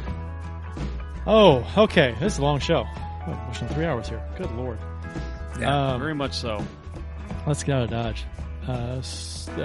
Support for Let's Go Blues Radio is brought to you in part by ID Life, the world's only truly personalized vitamin platform based on a health assessment of your DNA. Visit rockinthatidlife.com for more information. That's rockinthatidlife.com and get 10% off by texting Dustin at 636-393-8745 and tell him Let's Go Blues Radio sent you. And by Center Ice Brewery, St. Louis's only hockey-themed brewery. Visit centericebrewery.com today to schedule a no-contact curbside pickup or to make a reservation in the tap room located at 3126 Olive Street in Midtown St. Louis. It's one of the best places to watch a Blues game. That's centericebrewery.com. Please drink responsibly. That'll wrap up episode 12 of season 10 of the original St. Louis Blues Hockey Podcast, Let's Go Blues Radio. Thanks for listening, and thanks to those who participated in the YouTube and Facebook live chats during the live show. We hope you enjoyed it as much as we've enjoyed bringing it to you. For Jeff Ponder and Bill Day, I'm Kurt Price. Until next time, everyone, please get vaccinated and let's go Blues. Let's go Blues. Let's go Blues. The Chiefs are at home tonight against Cyanosport at the War Memorial at 8. Good seats are still available. A look at sports. I think that went very well. Thank you for listening to Let's Go Blues Radio. Now take off, hosers. I want you to have a heart attack and die so that we never have to do this shit again. Well, there's 90 minutes of your life you'll never get back. Sorry. St. Louis Blues, St. Louis Blues. Have you heard the news about our St. Louis Blues? They've only just begun, they're on their way to number one. Now there's no more blues for our St. Louis Blues. The Blues are on the ice tonight again. They're rough and tough and got the stuff to win. They'll always get one more, no matter what the score. They are quite a hockey team, my friend.